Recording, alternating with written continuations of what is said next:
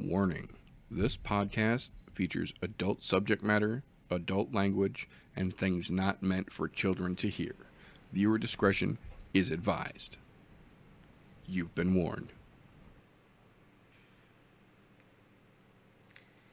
Live, everybody, here on the I'm No Joe YouTube channel. First and foremost, folks, if you haven't yet, stop and wash your fucking hands. In these crazy times, that is the most important message that can be reminded. Stay at home and wash your hands, and once you've washed your hands, then feel free to touch about your face and poke at your neighbors and shit, but make sure you wash your hands first. That's the rule.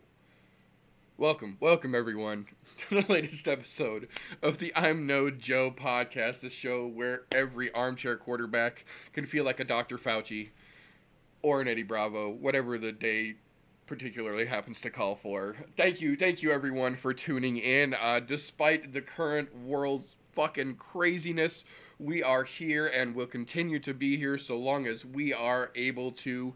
Thank you everyone who is watching with us live and everyone whom I imagine might catch this on replay, because YouTube's been acting a little fishy lately and not doing so good with telling people about shows that are happening, even if it's their fucking channel. So what are you going to do?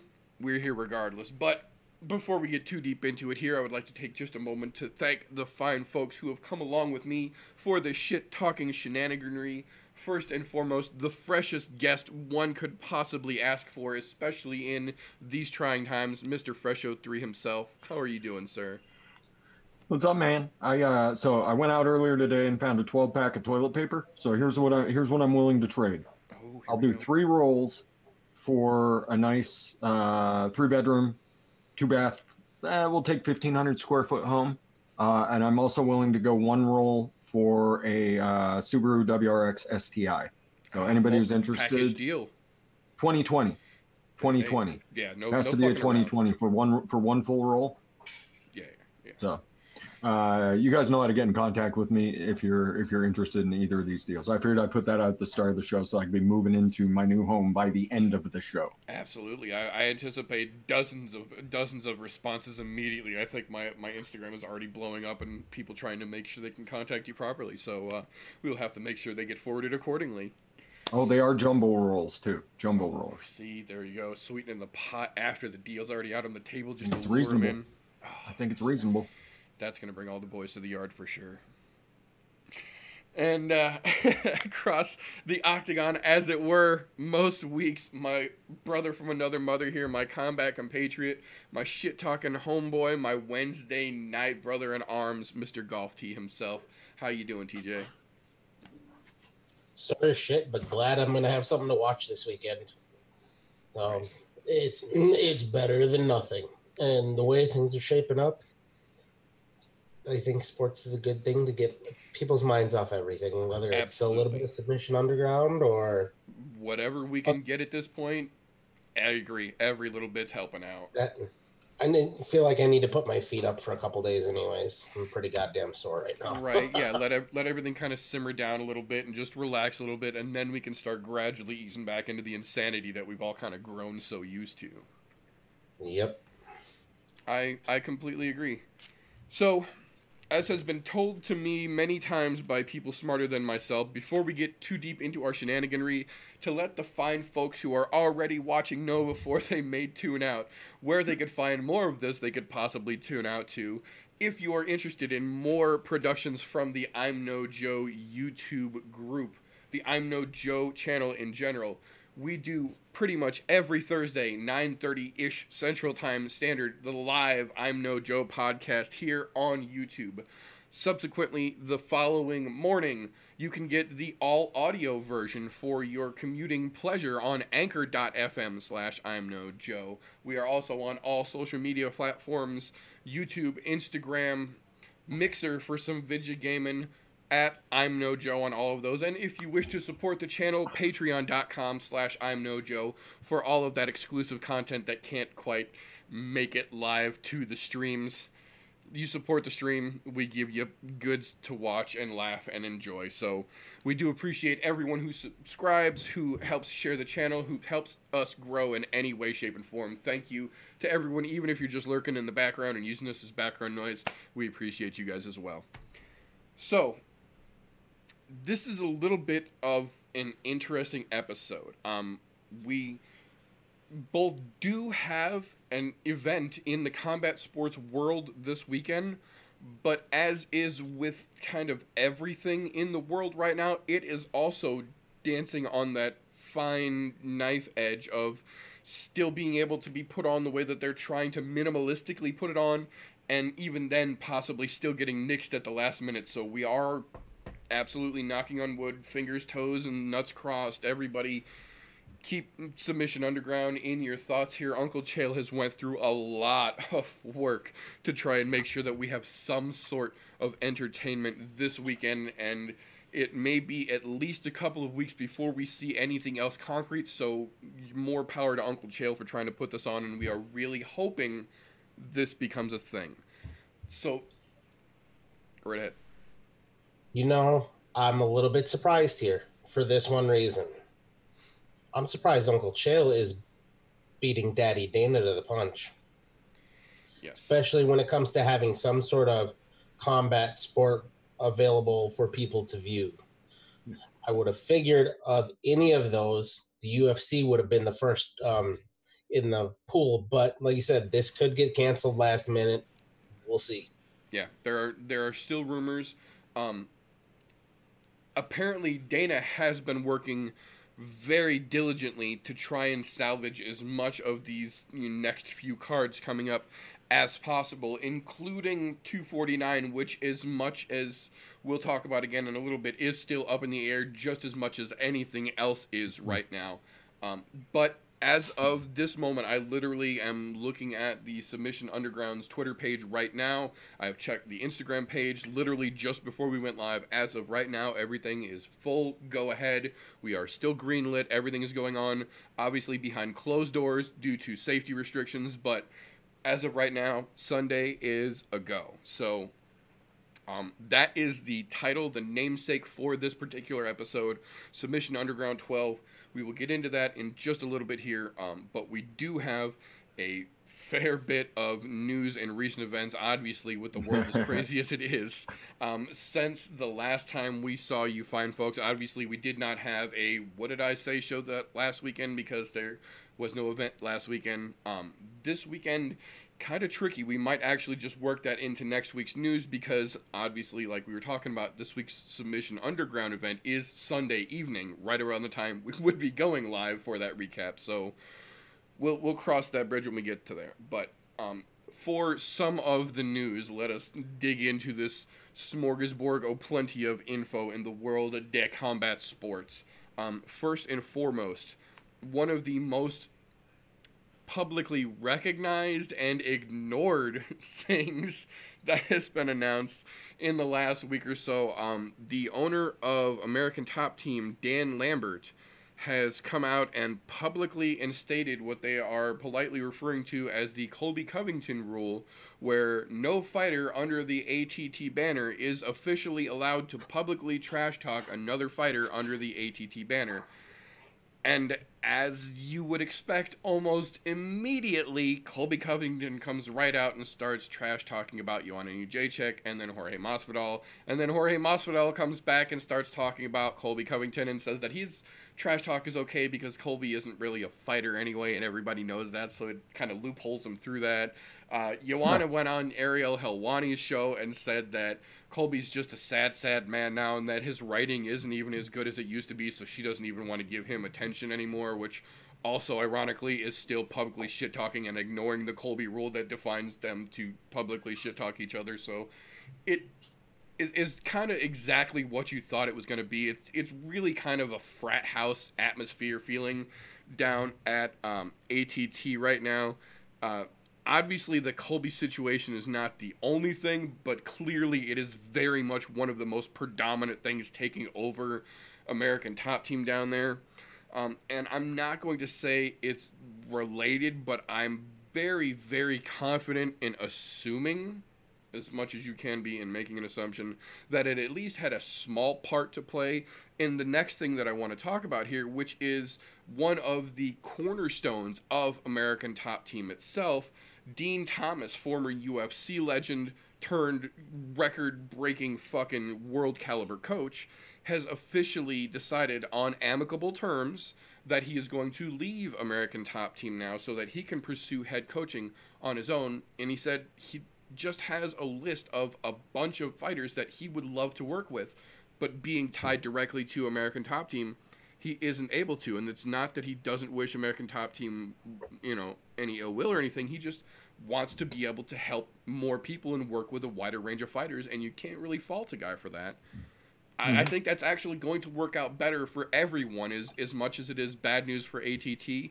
Really, for the world of combat sports and for fighters in general, I think that's actually going to ultimately be a good thing, because you've seen Dean Thomas in the corner. You've seen him on Dana White looking for a fight. You've seen Dean Thomas in the octagon. The guy is just a great human being all around, and the fact that he was so restricted by being tied to ATT, I completely understand it, and I'm actually very excited to see who he's able to work with now, because he's got a list of people that he wants to get in the corner with, or at least get in the gym with and do some work. This is, I think it's only going to really be positive for everyone except ATT in this situation. Yeah, and I mean, there's nothing that stops him from working with someone at ATT. Again, exactly. Anyway. That was my thoughts as well, is that he could still work with those people. It's just now that he can't only work with those people. Exactly. Yeah, I mean, I could see him making a very, very, very nice living, just kind of going from camp to camp as, popping coaches, if you want to call them like, that. hey dude, like I could really use a hand with this guy. I can't figure that. I took this fight. I might be in over my head. Right. Can you help me? And he comes in and works with you as best he can to try and, you sent in a wolf, baby. That's all I needed to know. Yeah. So yeah, I mean, I think it's a great move for him. I think he'll be able to make a really, really nice living, be able to work with a wider range of people, get his name out there a little more. And eventually he might start his own gym, Absolutely. I really don't think he needs to, but it's an option down the road. So. Yeah, absolutely a prospect for him, which would also, I agree, would be equally as cool too, to have a Dean Thomas gym. Fucking A. Yeah. Yeah. So I think it's a positive move all around. I mean, I things don't work out. I mean, go right back to ATT. Yeah, absolutely. It's not like they wouldn't turn him away. Yeah, I agree. Yeah. Well, and that whole idea of being able to subcontract yourself out to other gyms or to fighters in general, if he wants that more than he wants to be stuck at one gym, where he's looking at certain fighters where he goes, I'm pretty sure I can help that person to achieve what they're looking to achieve. His head's in the right spot there. So you've got the right kind of guy for the job of anybody who wants to call him and ask for a hand. Absolutely. And if you just take a minute to look back through his resume, both as a coach and a fighter and a commentator, like, the man's resume literally will speak for itself. So I agree 100%. Even if it doesn't turn out to go the way that he anticipates or hoped it would have went, it's not like ATT is going to close the door on him. So yeah. I think this is going to be a very beneficial thing for the combat sports world in general. I think it can only go good for him. Unless he chooses to go back some just shitbag, which Dean Thomas is a pretty good judge of character too. So yeah, I mean, and even in that case, he might see something in him that other people aren't seeing. Yeah, that's what I'm saying. Like, even if he should decide to back a shitbag, there might be something in that shitbag that we just haven't seen yet that we need to give a minute to. I would be very encouraged. If he shows up in like Kobe Covington's corner, I might be like, dude. Yeah, exactly. Like, if he goes out on a limb, I'll be like, what? Like, he sees something in it. Yeah, exactly. You get to take that with a grain of salt. I agree. I think Dean Thomas earned that respect at this point. What does he see that I don't? Yeah. That could definitely turn into some rabbit hole for sure. Yeah. Dig deep on this kid. Like, let's go watch some college matches and see exactly what I'm missing here. Yeah, and that's the kind of shit that Dean would do too. So it's like, that's another reason why I'm excited to see what he can do with just the full gamut of the roster of UFC fighters now. I think. Well, and not even just UFC. Like, think about all the Bellator guys that could benefit from having a Dean Thomas in their fucking corner for a couple weeks of camp. Yeah. Even any of those organizations, one fucking PFL, whoever. Yeah, all of them. There's plenty of fighters out there that could really benefit from him and up their game to the next level because of his help. Yeah, that we just saw one of the greatest coaching free agency open ups in recent combat sport years, for lack of a better analogy. Yeah. Like the coaching free agency market just got real fucking spicy with Dean Thomas in play now. So Yeah. I don't see a shortage of fighters that'd be like, dude, Dean's out helping people?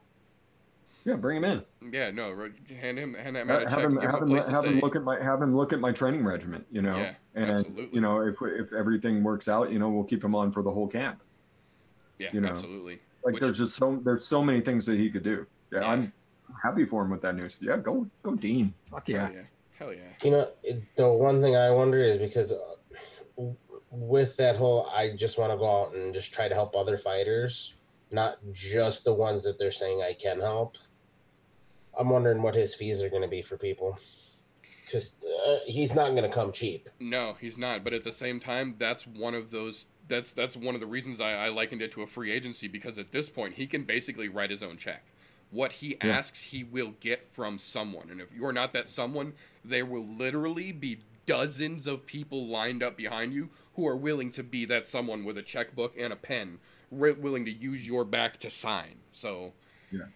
Oh yeah, I I could see some young fighter being like, I can get Dean. I can get yeah, someone from America. I can get someone from American Top Team, where I'm nowhere close to being able to get into American Top Team. right, Bring this guy in. I'm basically gonna pay him a fight check. You pretty know, pay much. him my last fight check to come in and help me get the next fight check and move me up. It's not. There's no losing in that situation. Well, and the fact that he's going to have that exact opportunity, that we might get to see potentially in the future, that Dean Thomas protege, that he finds the raw diamond in the rough, the Ortega story, if you will. The Yeah. Dean Thomas untethered now can just snatch us from the will of fucking MMA Earth and find us a protege to be the Simba of what will be Dean Thomas's legacy. I, like that makes me a little bit giddy as an MMA fan. I'm not gonna lie. I'm half chubbed. Like it's good times.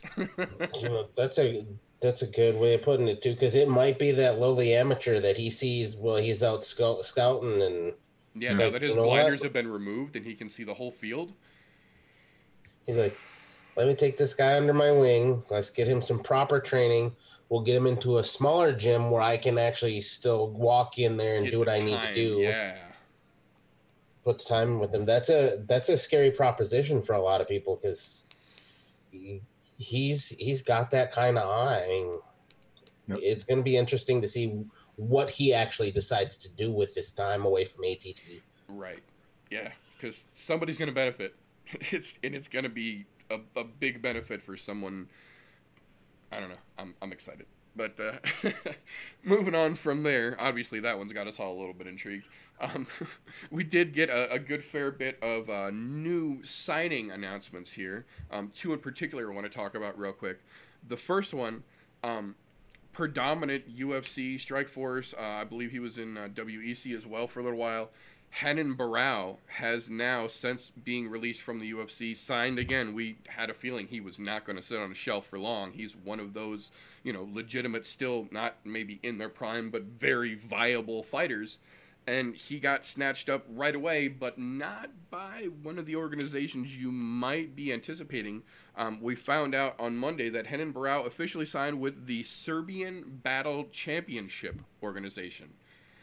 Fighting back in the Eastern Bloc. Obviously, he had multiple options, but felt that this was the best one to go with. So it's going to be interesting to see how that goes, because even though it is clearly a smaller organization, bringing in somebody like Renan may be enough to try and help boost the recognition of an organization like that and kind of help springboard them up to the level of an Aries or an LFC or, an Invicta on the ladies' side. Something that's right on the AAA league border. Not to mention, I'm sure he's taking up a large portion of their pay. I'm I was sure gonna he's going to say. take a big chunk. Whatever Yeah. their salary cap is, he's taking up a large portion of that now. Plus, he's still going to get all of his own sponsors again. Yeah, exactly. And I think that's going to be one of the biggest things that he would be willing to do something like this for, as we've seen a lot of guys like Sergio do. Them sponsors help when you get them all back. That's sponsorship makes such a big deal where some of these guys don't have to go to these bigger promotions. You don't have to go to Bellator. You don't have to go to One. You don't have to go to the UFC because your sponsors are there. You're going to make a fuck ton of money. Cowboy's got his own fight league for a reason. The CFL is a legitimate fucking fight organization putting on multiple events for a very, very good reason. All of those guys have their sponsors. They're able to do this. Yep. I mean, the only reason why the UFC has Reebok is because it makes them more money. They don't give a fuck about the fighters. Yeah. And because they are the biggest household name of MMA, that's what allows them to do something like that and continue to keep top caliber athletes because they know that's where your name gets out. Absolutely. Yeah, and I'm sure it doesn't hurt that one of those Eastern Bloc millionaires backed a Lamborghini full of money back up to him. Like I don't think that was the I'm sure that didn't hurt the proposition in the least bit as well. But and you're worried about oil? Don't worry, we got you for oil too. Yeah. You got your own little spot out here. Yeah, you'll be okay. We'll take care of you. Don't worry. Yeah. So I think it's going to be interesting to see. It's nice to see that. It's so nice to see though because I mean a couple of years ago, like you lost your shot in the UFC. Like that was the end. Yeah, absolutely. That was the end. Like, well, shit. I guess I'll go fight over in Taiwan and hope for the best. Yeah. But which a lot of guys legitimately did, which is ironically why Tiger Muay Thai in Thailand is so fucking huge, because of a lot of expats who do exactly that when their career gets, abruptly halted or veered off the path they thought it was supposed to go on. There's a market. Yeah. And now there's a market in a lot of different places. Hell yeah. So I mean Serbia, I mean it's not where I would think to go, but I mean if someone offered me a boat and some money and said I need to fight twice a year, I'm like, and I get all my own sponsors back? Right. Okay. There's worse ways to make a living. I see no problem here. If you're gonna fight twice a year, you're still at home 90% of the time, training at home. He's back in Brazil. He's fine. Takes a plane, other side of the world, twice a year. Yep. And really, that's not that long of a flight to get over to Serbia from Brazil. No, it wouldn't be all that terrible, I don't imagine. No. Probably about 10 hours. Like Japan. Yeah, no shit. Not that bad, and you stay there for a month. Make sure you're acclimated. Yeah. Yeah, no, I think it'd be definitely a doable thing. It's going to be interesting. Yeah.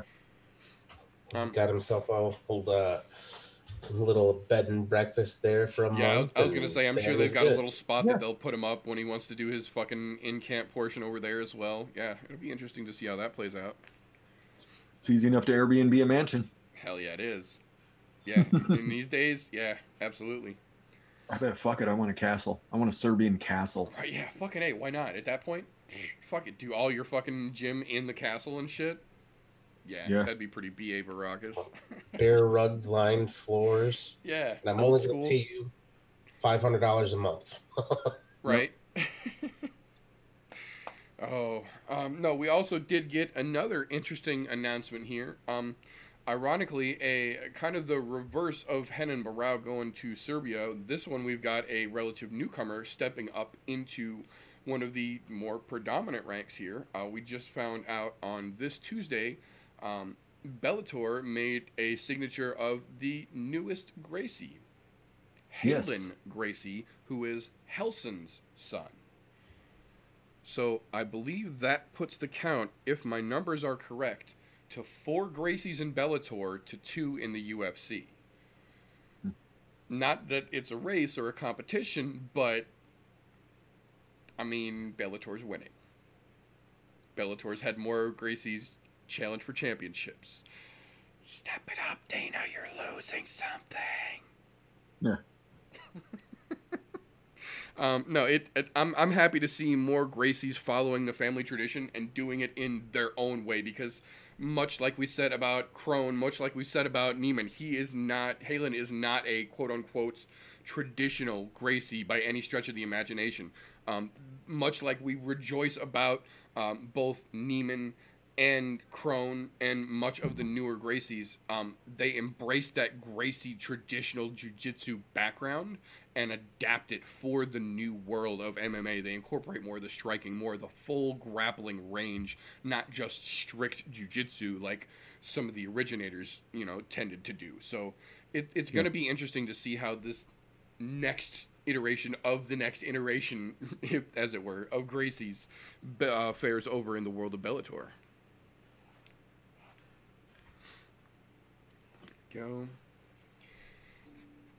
I was gonna say I don't have much to say about a Gracie until I see him in the ring. So it's all going to depend on what his hands look like in there, because you know what, we all know he's going to have an immaculate ground game. There's no questioning that.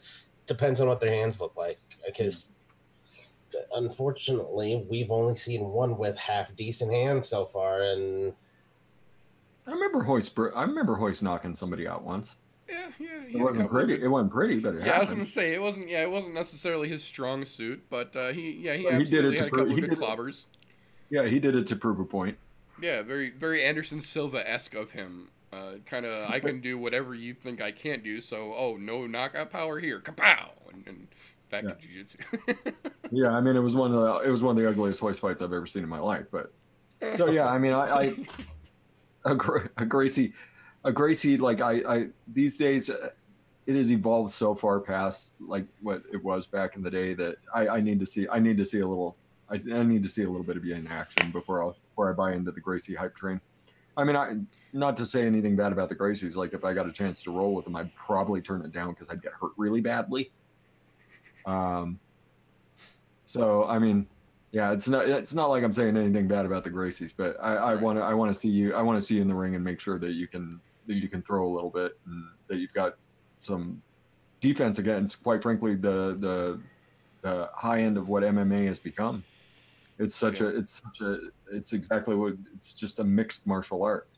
And if you're really, really good at one thing, that'll get you a little ways.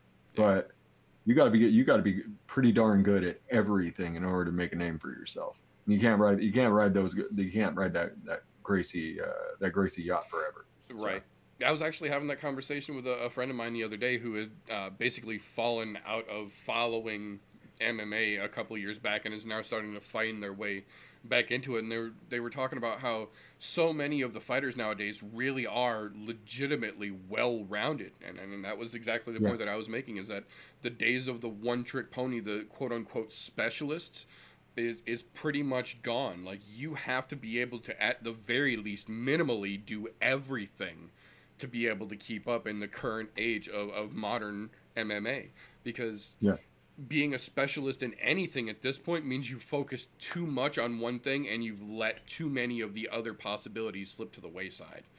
Yeah. And it might get you 2 or 3 wins in the UFC or Bellator or wherever. It might get you 2 or 3 wins, but then the tape's going to be out there. Right.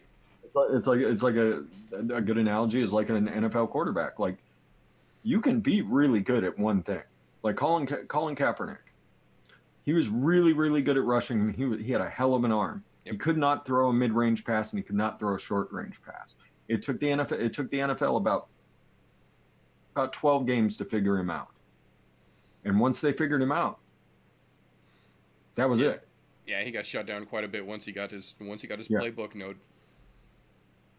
And so it's the same thing. You put 2 or 3 fights out there, you might take one quick, you might take another one quick, and then someone's going to find a way to stretch out the fight. Yeah. And then the next person's going to have it down. And you can't keep doing the same thing. You have to keep evolving your game. And that's, like I said, I got to see a Gracie in the ring.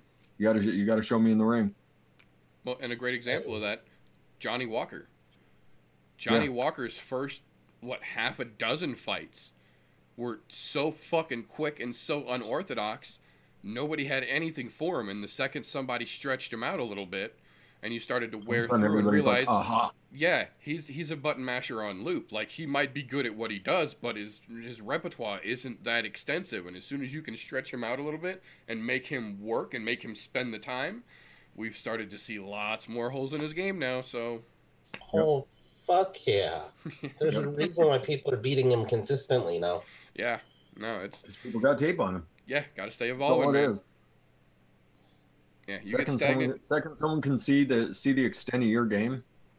Yep, you get There's going to stagnant. start being solutions in camps. Absolutely. Dean Thomas. Right. Thomas coming in with a solution. Okay, so next thing I want to talk about real quick. Initially on Monday, we had gotten word from Dana White that the UFC 249 event itself, since being bumped officially out of Brooklyn, was 99.9% done with a full undercard. But they weren't releasing the location just yet because it was still 99.9% done. Then, yesterday, we got word from Dana that 249 is officially confirmed, booked, full card, early, prelim, full event card itself, no crowd. But he's still not going to release the location yet for security's sake because they still have to make sure they can get everybody to wherever the fuck this is going to be.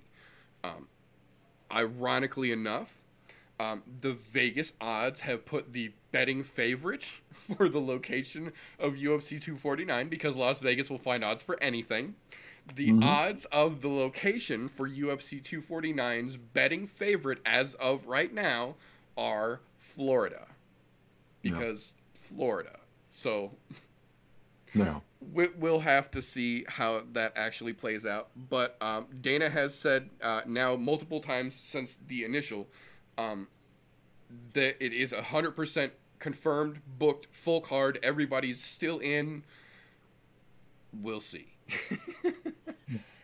I highly doubt it's anywhere stateside at this point. I would take the number 2 odds. The number 2 odds is over in the UAE. Yeah. I would totally take those odds over the top of anywhere in Florida. Yeah. Anywhere in the US. I would take anywhere outside of the US as a more likely candidate for where it's going to take place. Fuck, go stack some Conexes, fucking stuff an AC unit in the middle of the fucking desert where nobody knows where it's at. Bam. Yeah. Perfect place to do it. You could absolutely create an event out in the middle of fucking nowhere out there. Real easy. As sanitized as could fucking be. He's going to set up a floating barge in the fucking Everglades to get this fucking fight to go. It's wait a minute. Like submission by alligator. Right. Couldn't they just do it like out in the middle of the fucking salt flats? Or out in Death Valley? Yeah. Set up a big old fucking circus tent, get AC running through that thing just so it's cool enough to keep the fighters able to fight. Bam, bombs your uncle. I mean, look, fucking Burning Man sets up a whole goddamn city with its own postal code once a year. Yeah, literally. It's I'm just saying, it doesn't have to be in a fucking city somewhere. Yeah, no, there's the possibilities are ridiculous at this point. But Airplane strongest... I'm really, really interested to see where this card is and see what it's going to be. That's what I'm thinking. Is he's basically guaranteed everyone who is willing to put down the pay-per-view money that this is happening, and has literally said, "Bet me your pay-per-view money that this event happens and happens in full, like I'm promising it will." So, and he like the fighters that are kind of swarming around Vegas right now. Like, there's a lot of people that, like, I'm. Today, apparently, he went off on somebody because he's tired of getting questioned. He's tired of getting questioned about this. So old Dana White reared his ugly head, and he was like, "Fuck all of you." Yep. Like, there's like he said that this is going to be the most badass UFC card that can be put together. Yeah. And if you take a look at who's been in the area talking, it's going to be there's some names. There's some badass names floating around. That's actually one of the next things that I wanted to talk about real quick, since we're talking about UFC 249 and what potentially may become the biggest UFC card they have ever put together. They have announced unofficially through both sides of the channel here during the last week that they are interested in potentially moving Francis Ngannou versus Jairzinho Rozenstruik as the co-main event for UFC 249 behind Tony, or ahead of Tony and Khabib. I mean, I would love to see that. I would not kick that fight out of bed for eating crackers. And then, I mean, the other things you got to think about is there would be people that were in camp already for these canceled cards. Yep. Already ready to fight. Like there were some really good fights that got canceled. Yes, there absolutely were. And ironically enough, stuffing them into the main card. Fuck yeah. Dana White has said one of the other things that he talked about yesterday in his little mini press brinkets that he's doing now all the fucking time. Every fight from all of these cards, due to the craziness going on right now, that has been postponed, will be rebooked. Now, he said, obviously, because there were a bunch of them that have been scrapped in the interim of what we're dealing with right now, we might not be able to get all of them booked back within this calendar year, because we're quite literally losing almost an entire quarter's worth of fights.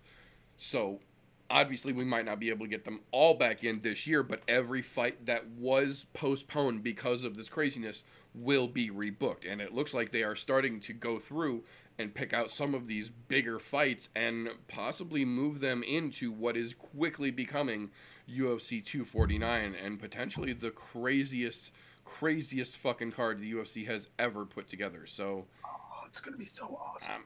I'm kind of on board whether I want to be or not at this point, because there's so much going on.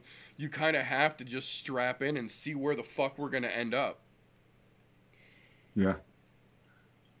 I don't know. I think this has the recipe for being like the most awesome thing the UFC has ever done, or the biggest fucking train wreck that's ever happened. I was going to say, if they can pull it all off, if they can put all the pieces in place properly in the next 2.5 weeks, we could potentially see the greatest thing the UFC has ever done, and the reason that they have justified a $4 billion with a B dollar investment as a fucking company. So the opposite side of that is that if they fuck this one up, this is going to be one of the most public pants shitting in history.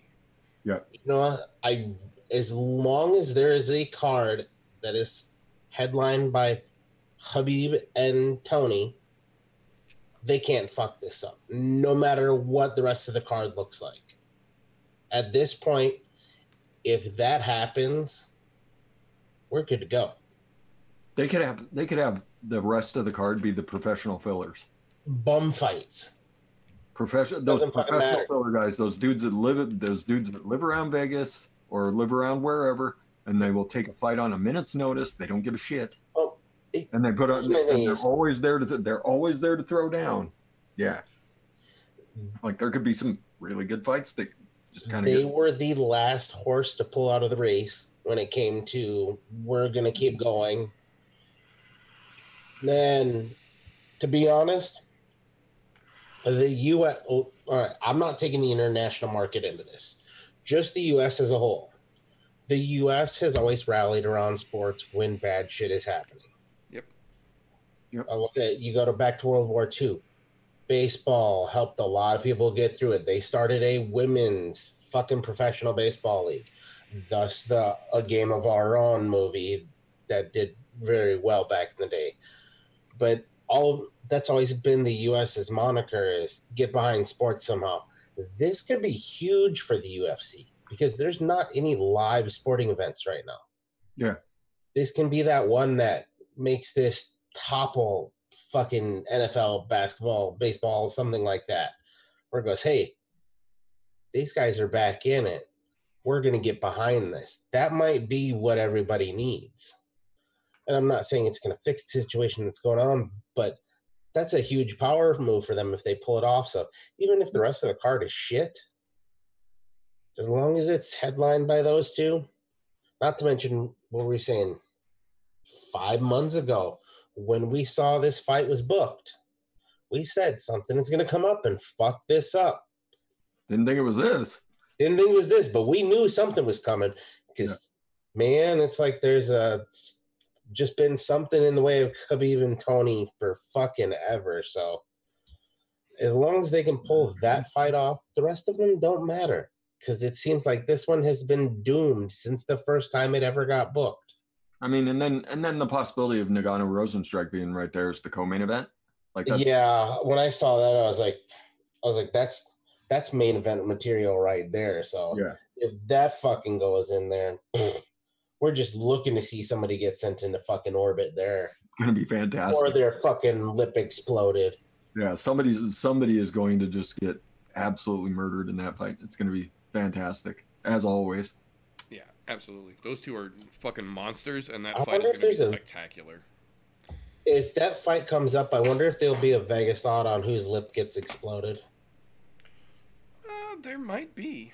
I think after Alistair got there's there's probably a good chance.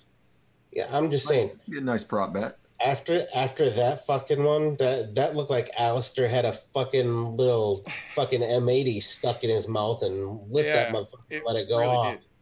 Well, for a week it did.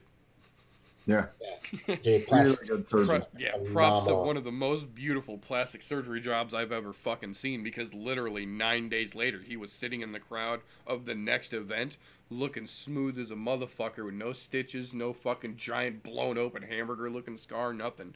Just a little tiny line that has eventually since then filled back in. If you look at him now, you And literally can't tell he had a finger-sized hole in his face. not Yeah. to- I'm still so impressed by him after that fight because even after the fight, he was smiling the whole fucking time. Oh yeah. Lip just a Big old hanging gap in there. his fucking mouth, hamburger flap. Looking Yeah. like Two-Face Yeah. It looked like a fucking or Jonah Hex. yeah, Jonah Hex right there. No doubt. Fuck. Yeah. Oh, So interesting potential. going back to that card thing, there's no way they can fuck it up. As long as the card happens, it can't be messed up.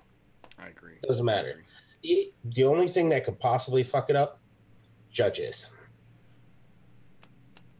Yeah, pretty much at this point. And I think, seeing as how this is clearly so fucking important, I don't think there's going to be a lot left in the hands of randomness. I think it's going to be a lot of pressure on whatever commission decides to sanction this thing to make goddamn sure you put the most competent fucking people you possibly can, because this will be one of the most visibly scrutinized public events in recent memory, combat sports or otherwise, because of how big it's being built into. In sporting history, possibly. Yeah, absolutely. This is At building. it's going to so be many highly eyes on it. scrutinized both ways, whether it's a fuck up on the judges' behalf or that they're actually going to do the event. It's going to be scrutinized one way or another. But if a judge fucks it up in the middle of all that, Yeah. that's just going to blow the roof off the place. It's definitely going to be. I'm certain you will hear us talking about this again between now and then. Moving on to the next thing I do want to talk about, interestingly enough, though, with all of the craziness going on, possible postponements, and some people going above and beyond out of their way to try and get back into the octagon, maybe faster than they possibly were supposed to have. Maybe a prank went a little awry on them. It's not really clear to quite tell at this point in the game, but one thing we do know is that Tuesday we found out that USADA has officially suspended a doctor, or lack thereof doctor, I guess would be the better way to phrase it here. I'm using air quotes for those of you listening, doctor who initiated an IV supplement, quote unquote, recharge during the procedures recently with Paulo Costa, has been suspended by USADA for knowingly using an IV without clearing it with USADA. So, again, as if we couldn't get enough controversy around Paulo Costa and his bullshit, questionable nonsense, now we've got a report of him having an IV from a quote-unquote doctor who has since then been suspended by USADA, which is a strange thing to hear unto itself. So, I mean, we've already heard from Dana that he's going to get the next title shot as soon as he's healthy. But with shit like this starting to unfold now, what the fuck is really going on with Paulo Costa just in general. The injury wasn't really an injury that was still kind of an injury that got released by a doctor that wasn't really a doctor, and then an actual doctor gave him a bad IV when he wasn't supposed to have an IV, but now that he's okay because the fake doctor called and gave him a note that didn't clear because he wasn't a real doctor? What the fuck, dude? So now, was the, again, air quotes, doctor that USADA suspended, was he actually a doctor? And if so, again, air quotes, if so, what did they do? Take away his medical license? Because I'm pretty sure USADA doesn't have that fucking authority. Yeah. They Yeah. just Or are they saying USADA can suspend him from working with From athletes. working with UFC sanctioned fighters, basically. Yeah, fucking stupid. Yeah. What a So he waste can of go back and goddamn be like, I don't know what this guy is. So I mean, do any of us know? Was he just like a PA? Like, We did not get the official full detail, just And- that he is a quote unquote doctor who administered a IV in Costa recently. Oh, did Costa knowingly know that? These are the things we'll never know. We'll never know. So It's getting real interesting in the story of Costa these days. This is like, obviously I had no idea this was going to be the level of what the fuck we were going to get to, but I said a long time ago when there started to be a little bit of a hype build around Costa talking about how he should get the next title shot, long before he had even fought Romero. There were people in his camp screaming about how he's the best, how he's supposed to be the next face of the generation, or the division rather, about he's supposed to get his time, he's due his time, blah blah blah, and then they start trying to push him. There was something that felt fishy about this motherfucker back when he was still a nobody, and you saw the pictures of him from when he first started training, and he looked like a normal dude, and then all of a sudden, this Lou Ferrigno-esque Brazilian dude shows up, and he's ready to fight. And, I mean, we've seen this type of transformation before, and it generally doesn't come, quote-unquote, naturally. Now we've got all these medical fuckery reports, and USADA suspended a doctor that's been working with him and gave him injections and an IV. Like, I think we might be starting to see... Go ahead. Did they even say what the IV solution was? What was in it? I think it wasn't a nutritional. I think it was nutritional. It was a supplemental vitamin thing. Now, when it's out of competition, that should make a goddamn difference unless he pisses hot. Exactly. So I think there's more to this than what they're saying. Because the only time an IV is not fucking okay is in competition prior to the weigh or after the weigh-in, like they used to do to rehydrate. Yep. That's the only time it's not acceptable. So, what was actually in that solution? Right. I think there's a little bit of details that they're leaving out to let people speculate on, which is why I'm asking the fucking question, because what was in it that you're going to suspend a guy for giving a guy an IV? Yep. So what if you gave him some vitamins? Not a big fucking deal. Now, were you pumping him full of steroids knowingly? Trying to mask it with some vitamins? Yeah, if that's something the doctor was doing, by then all means, fucking thing. But Costa should know exactly what's being put into his body. Exactly. Because if he pisses hot, he needs to be able to trace that back, say, to exactly where it this came is from. where it came from, Yep. so that way he can exonerate himself, just as we saw Diaz do. Fuck you guys, put the fingers up to everybody, fix the shit, and they fix it quick. Yeah, like that, exactly. So I'm just saying, there's something fishy going on there, and it sure as fuck ain't dinner. Yeah, I agree. I'm wondering if we're really starting to see the threads unravel at the end of the tale that used to be Paulo Costa, because I mean, between this quote-unquote legitimate doctor now being suspended by USADA, his fake doctor trying to call and get him medically cleared to fight before he's actually been medically cleared to fight by a UFC doctor, and all of the other supposed supplement / steroid issues that he's had in the recent past, there's a lot going on with Paulo Costa that I don't like, and it just seems like it's been sketchy from the jump, and I'm hoping, at least now that we've got a little more time on our hands as a society, that we're going to get to the bottom of what the fuck is actually going on with that dude. Because either he's got the worst set of fucking luck imaginable, and we just have to get him in the cage with Izzy and get this settled, or this dude is nothing but fuckery, and we need to just get him out and down the goddamn road. But there's something sketchy either way here that needs to be investigated, I would say. Yeah. There's something fucking just crazy going on there. Right. I just want more details so that way we know exactly what the fuck happened there and right. why. And that's the tricky thing too, is that now that because it's USADA will not release the initial details without the other party releasing details first. And because he is a doctor, and this is an issue with his medical procedures, I have a feeling we might not see the other side of this story. Yeah, you probably never hear anything about what's actually going on. Yep. Where's shit? Yeah, what are you going to do, though? Moving along from there, a couple other things we do want to talk about here. Obviously, with the world situation being that as it is, that we have to Voldemort-esquely speak about it so as to not upset the YouTube algorithm gods and get every fucking video taken down. We have had an ever-growing number of events obviously being canceled in the wake of public safety.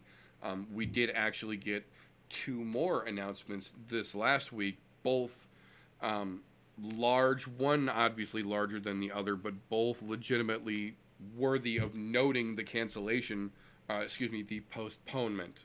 I apologize. Both have officially been postponed and not canceled, which is actually why I wanted to mention that, because unlike everything else that is being canceled in the moment, these have both officially just been postponed. I apologize for misspeaking.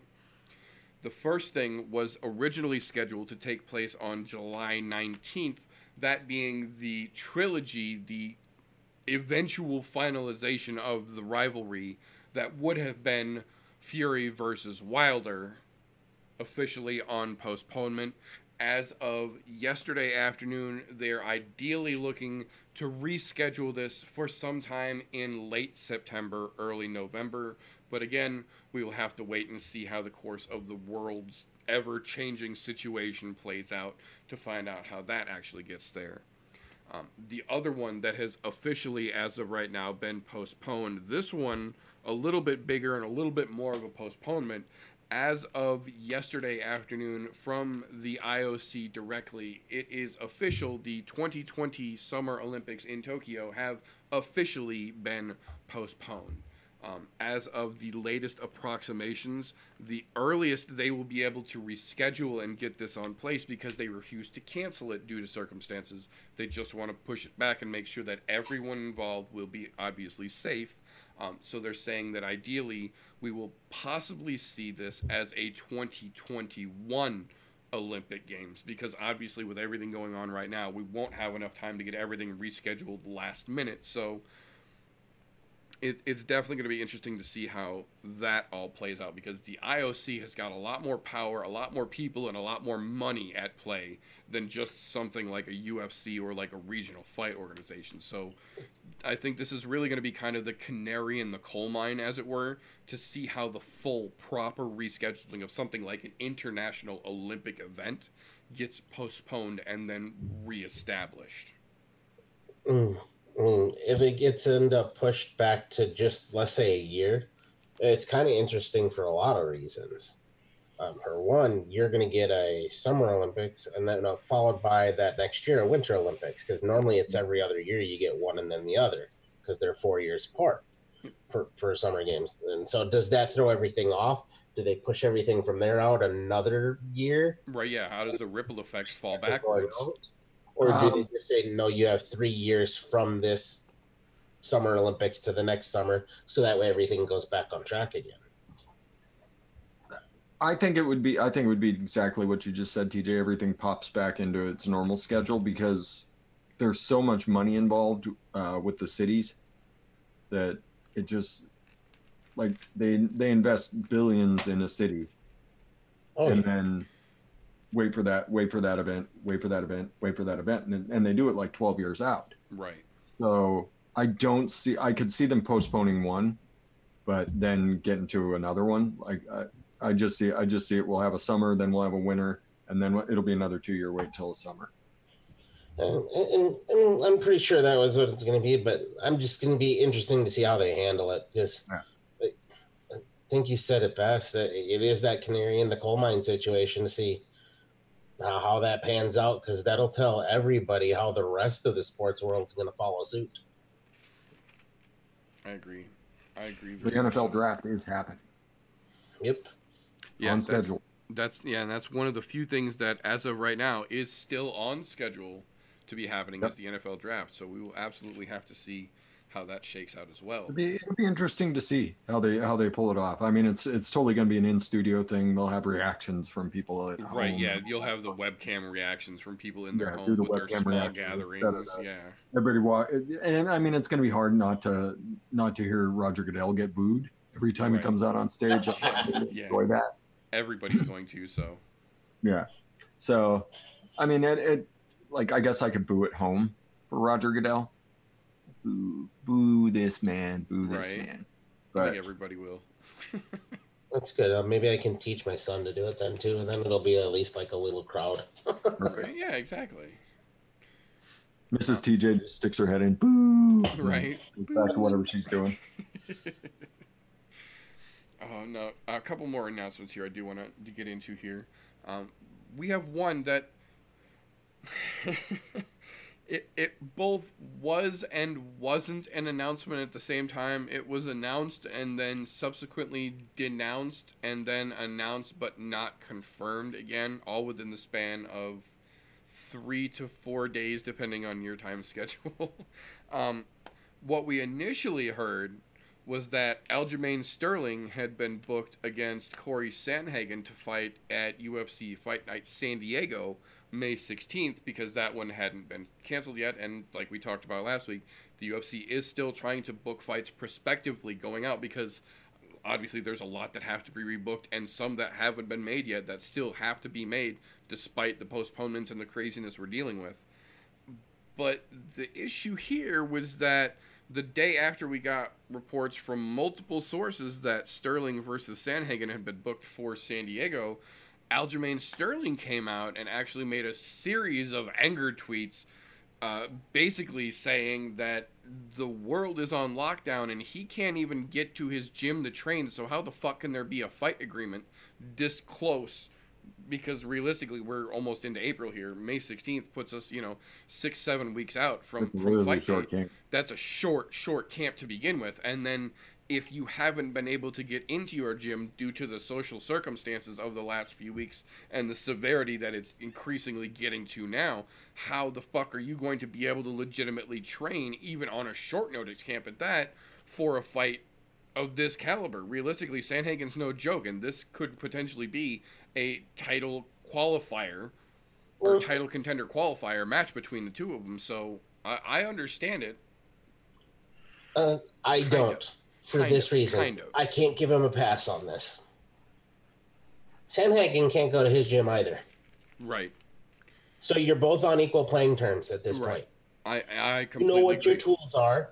You can both sit at home and watch each other's film, break it down. You can have your coaches on Skype with you, breaking it down, going over the details. You can do the in-home gym thing. Fuck, there are plenty of fighters out there right now that, if you watch social media, they're still training, set up shit in their garage, have ordered heavy bags, whatever. Yeah, UFC social media was highlighting them all today. They literally, just before we went live, they were highlighting Michelle Watterson doing her at-home workout routine under the stay home, stay safe order that we're currently dealing with. So, look, okay, let's just go this route even. The most prominent fucking person on fucking social media that's UFC that apparently makes more money than everybody else on Instagram, Paige Van Zandt. You see her in her fucking home gym working out for the last fucking 2-3 weeks now because of all of this. Yep. Guess what? It's out there. There's no excuse. Even if you can't get to your gym, you're going to be on equal playing field, because he can't get to his gym either because of the social distancing that's enacted right now. It is what it is. Don't make a big deal out of it.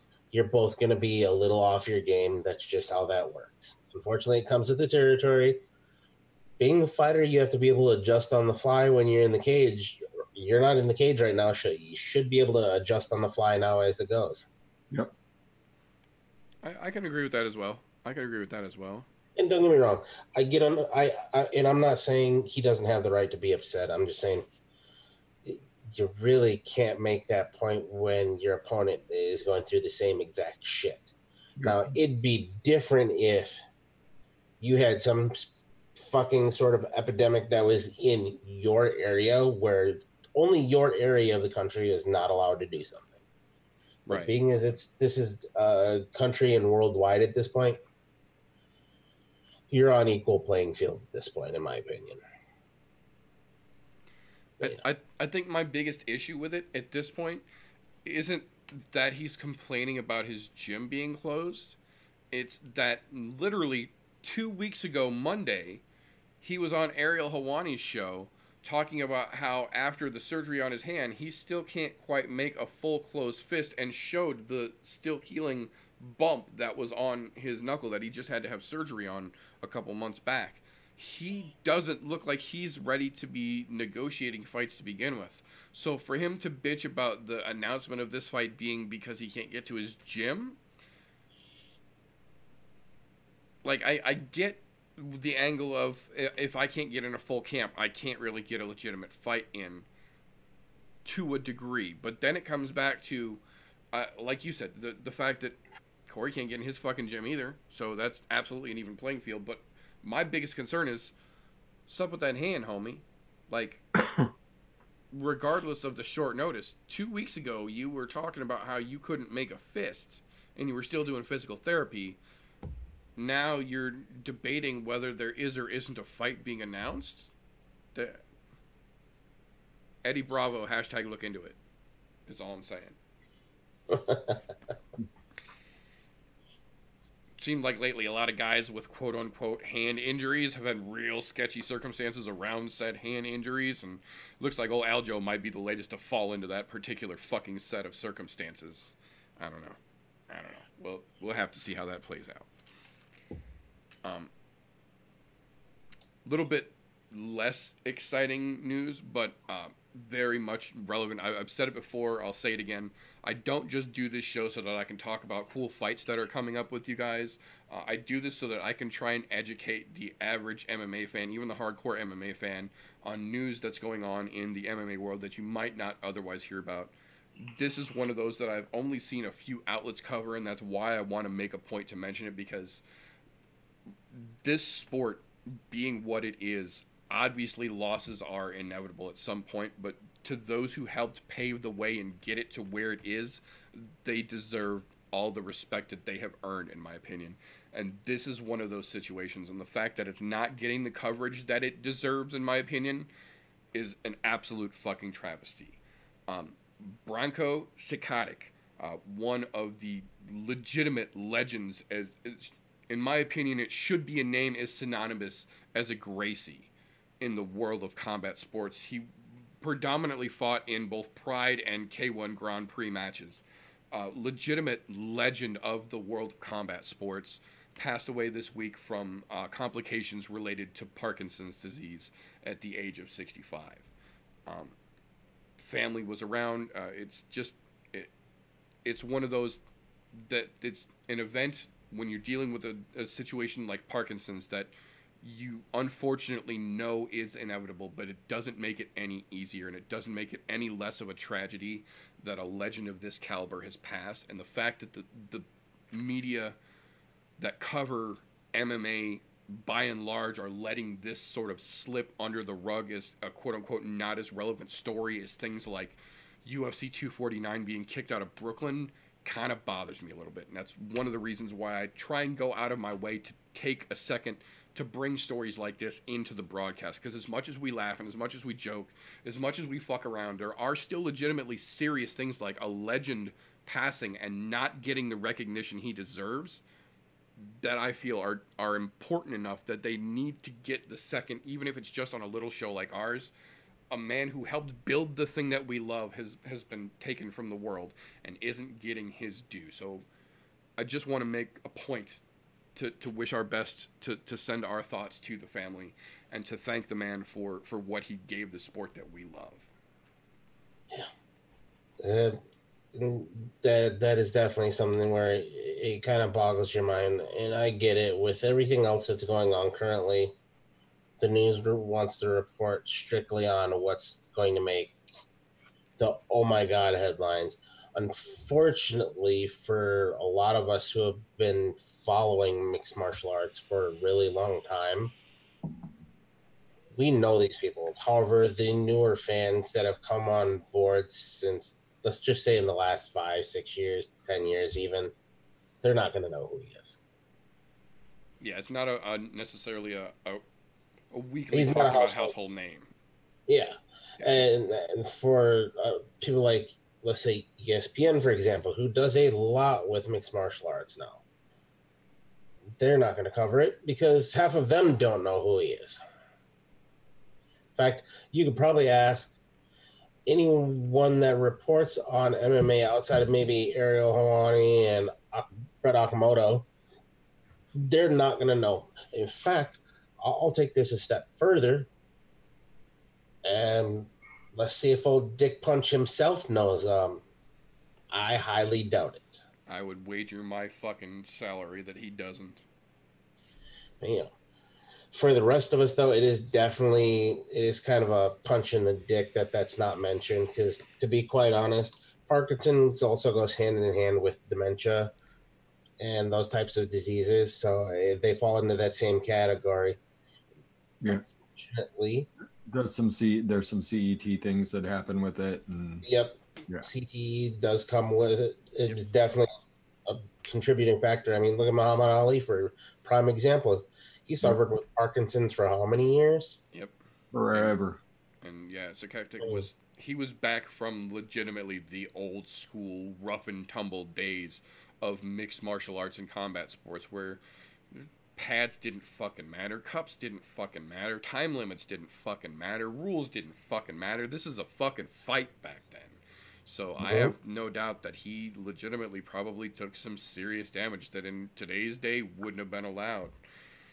And I feel that he deserves all the respect for helping pave the way to get us where we are today. 100%.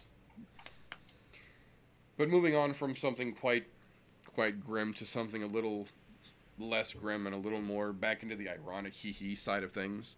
A couple weeks back, and it's been several weeks now, we had a event take place in Texas that turned out to just be fucking absolutely rife with shenanigans and fuckery on the commission side of things, as it were. Just almost everything about that whole card that took place in Texas was fucked up in one way or another. Turns out this week we have found out that Texas commission is not done dicking the fans and the UFC through that event that has now been literally months past. The Texas commission has, as of Wednesday evening, officially overturned the 37-second knockout debut of one Journey Newsom to a no contest loss. Due to the rules of the Texas Commission, they do not have to release the reason for this particular decision being overturned, as we have seen in several historic cases before, which is why I keep saying we need to stop going to fucking Texas. But in this particular situation, we did get Journey Newsom's manager immediately releasing a statement addressing that situation to let us know that the reason he did get this decision overturned from a 37-second fucking impressive knockout win to a no contest loss is because he did test positive beyond the new thresholds for pot. That he apparently had literally smoked a bunch of weed that morning, and that's quite literally one of the only things that the Golden Snitch himself has come out and publicly said you can't do, even with the new extremely lowered standard of threshold for cannabis as a UFC fighter. He basically said the one thing you cannot do is smoke the day of your fight. And that is literally the one thing that this newcomer did, and now has turned a beautiful debut entry into an immediately asterisked record in the UFC. I fucking hate that rule. Look, my thought on this: if you want to smoke pot the morning before the fight, fine, whatever. As long as you're not walking into the cage high as a kite, it doesn't fucking matter. Right? I mean, because guaranteed, if he would have walked into that cage high, that would not have happened. That 37-second knockout would never have happened. Not like that. No, not at all. Period. Look, I'm gonna play devil's advocate here. I know you're as much as people want to say your reaction time is nowhere near where it should be if you're high as a kite. Doesn't matter whether you're smoking pot, you're on opiates, whatever the case is. Your reaction time naturally slower just because of the way that the body works. Period. There's no way he would have been able to get in there that quickly and get that job done that fast. It's just the reaction time wouldn't have been there. But if they're gonna overturn it for something that fucking trivial, get fucked. I mean, I don't like the fight getting turned over like that either. But you're a fucking professional fighter. I'm gonna be the contrary, Mary. Dana White comes out and says, "Don't smoke pot the day of your fucking fight." Don't fucking smoke pot the day of your fight. Yeah, I like. I don't like. It was a great, it was a great clobbering. Good. Absolutely. Good for you. Good for you. You're still getting your fight money. All that you're not gonna get your win bonus. They're gonna take it back. They're also going to fine him an additional $5,000. So they're gonna fine him $5,000 for. That's what you fucking get. He loses his win bonus and he gets a $5,000 fine. That's what you fucking get. You were told not to do something and you did it anyway. That's what you fucking get. When it comes to that side of it, being the whole consummate professional thing, I'm 100% behind you on that. But look, shit like that gets a little ridiculous. As long as you're look, I guess how I think. I guess on this case, his manager said he smoked pot that morning. Okay, we don't know that and I probably should have thought this through before I spoke. We don't know that he smoked that morning. It could have been any time during the day, because that after fight piss test, it wouldn't matter what time of day you smoked it at. You could have smoked it 2 hours beforehand. You could have smoked it right before you walked out. Yep. So you know what? I have to retract my statement. You fucked yourself, dude. I guess it really doesn't matter. Right there I don't know what time you actually smoked it. As fucked up as Texas is, like until the standards become more realistic and what I think they should be. I think they should be allowed to smoke pot all through camp. I think they should be able to smoke it the day of the fight. They should be able to smoke it after the fucking fight. Lord knows they fucking deserve it for going out and taking a beating and getting tendons torn and all sorts of shit for my entertainment. Yep. Oh, you fucking deserve it. Go. I'm fully in support of everybody being able to go smoke pot. Fuck, if I knew how to roll a joint, I'd roll it for them. Yeah, exactly. I mean, vaping is healthier for you, so do it that way. But yeah, I mean, what the rules are what they are. Don't smoke pot the day of the fucking fight. Okay, I'm not going to smoke pot the day of the fight. I'm a professional fucking fighter. I should be able to hold off until after I do my piss test after the fight. Yep. And then I can go roll with Dr. Dre. Right. Well, that's one of the things that puts me personally in such a fucking weird predicament here, is that as someone who is possibly only passionate about one thing in my life more so than MMA, that being cannabis, seeing someone literally give every cannabis advocate and enthusiast such a bad name and go back to such a stereotypical Neanderthal reaction that you can't go literally 24 hours without smoking a fucking joint for whatever reason. It's not even 24 hours. It's right. Like 12 hours. Yeah, exactly. That's like And obviously this isn't a thing because now that we've got Elias Theodorou out there with the TUE, if that were the situation, you clearly have a precedent laid down before you that you could have gotten one, in which case this threshold wouldn't have been an issue for you, even with the assholes in Texas.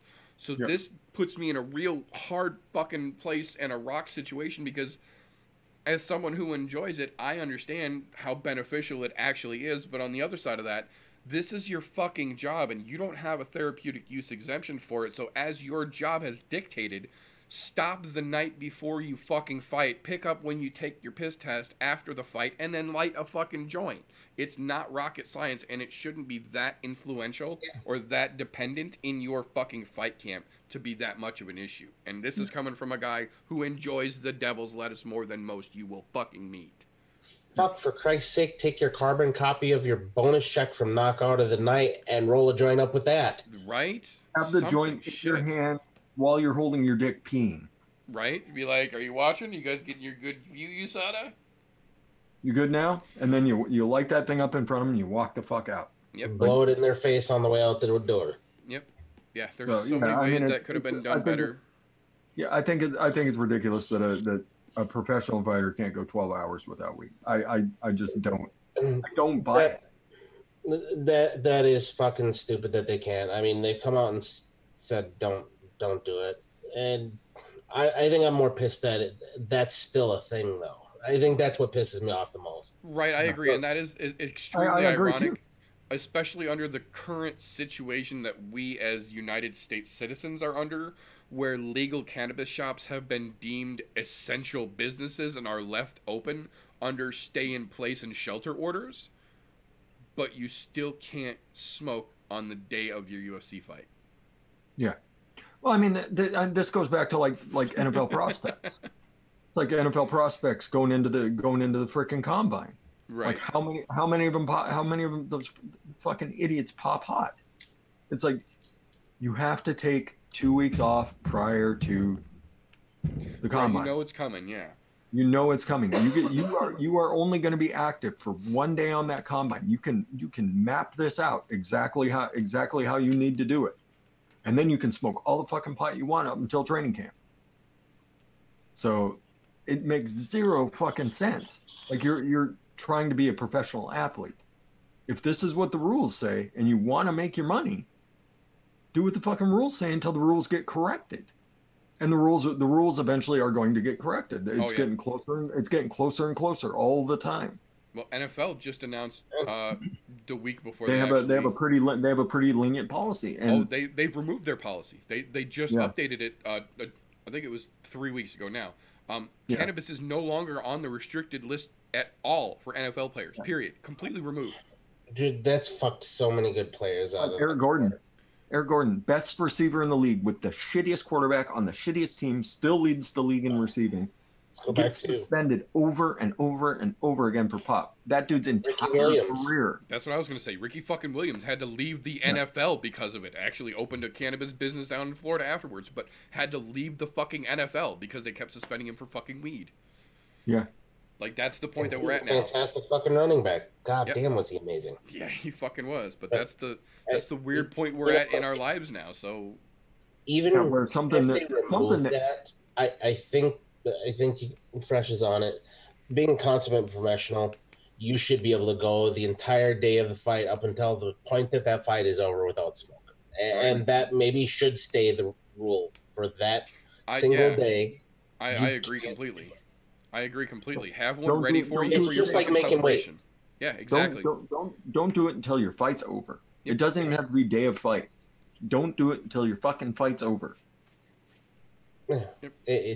It's literally, it's like making weight. Just be the professional. Yeah, I want to back the guy because I don't like the rule. Right. Yeah. But and I don't like it mainly because that fight shouldn't have been overturned.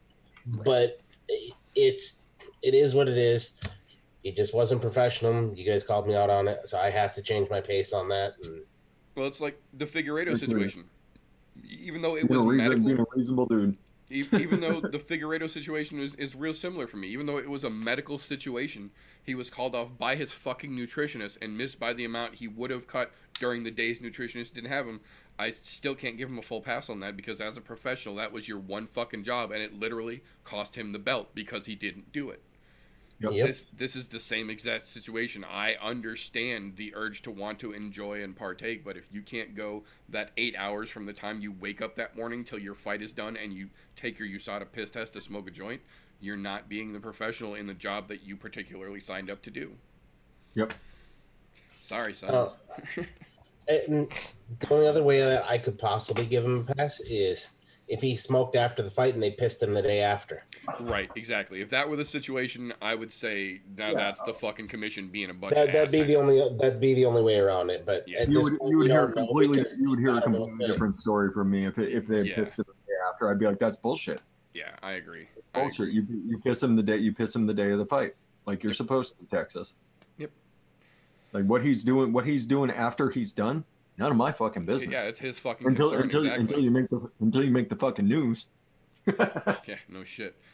But just a couple more things we do want to get through here before we get into the smaller portioned quarantine ration meat and potatoes section, as it were, today. The first thing I want to talk about real quick here, it's if you've been following along how things have been going since this weird fucking contract that the UFC signed has been sort of coming into its own, as it were, is kind of a foreseeable thing, but it is now actually official now that most states in the United States and most countries around the world are under some form of a quarantine or stay home, stay safe or shelter in place act. Basically, the globe has been urged to not go out in public, binge watch, spend time with your family, clean your house, whatever you have to do, just stay at home. Obviously, with news coming out recently, things like YouTube have been overloaded with traffic that they just were not prepared for and have actually had to throttle down their initial servers. So the new default loading on any YouTube video for all users as of right now is standard definition 360. For those of you who didn't know, you have to manually go back and readjust them yourself to HD during these pre-apocalyptic times. But with the Netflix.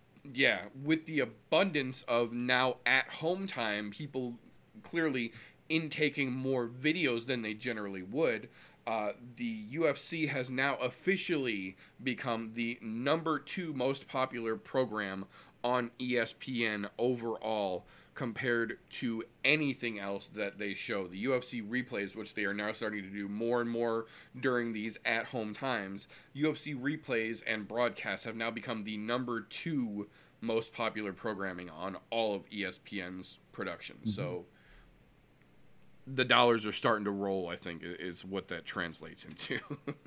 Well, this goes into the thing about MMA is I think MMA is infinitely more watchable than a football game or a basketball game or a baseball. Lord knows it's way more rewatchable than a baseball game. Right.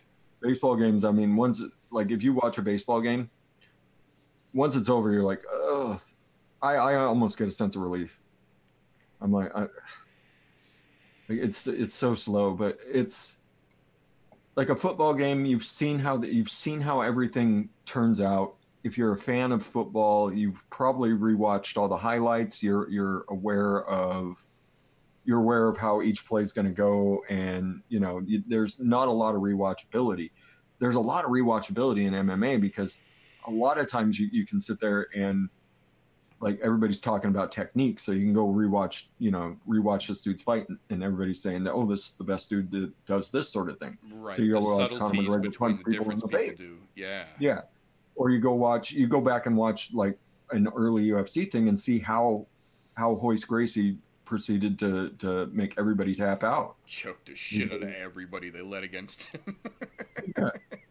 Like nobody was prepared for that. And going back and rewatching it, you're like, fuck, that dude was so good, and nobody had any idea how to deal with it. Like finally a couple people started being able to get down there and grapple with him a little bit, but even then it took forever for people to figure out how to take Hoist Gracie off. He was so far ahead of the curve. Yeah, you can watch all these chess match fights where you're like, okay, I know in the third round that he's gonna hit him with a flying knee and he's gonna knock him the fuck out here in a minute. but I can rewatch how he set that up through the whole fight. Yeah. You know, with his combination, you can watch the chess match that is an MMA fight. Like I said, I think it's infinitely more watchable because it's so damn exciting almost every single second, except for fucking Yoel Romero and Izzy. And you can even go back prior to UFC, watch old Combat Sambo and things like that were around prior to. Yeah. And see how all of that stuff is slowly led up into this. Yeah. So to me, that's no surprise. It's no surprise that it's number 2. What's number 1? Their original broadcast sporting. Oh, the original broadcasts. Okay, so like SportsCenter and all their ESPN. SportsCenter from home these days. Fuck. Yeah, exactly.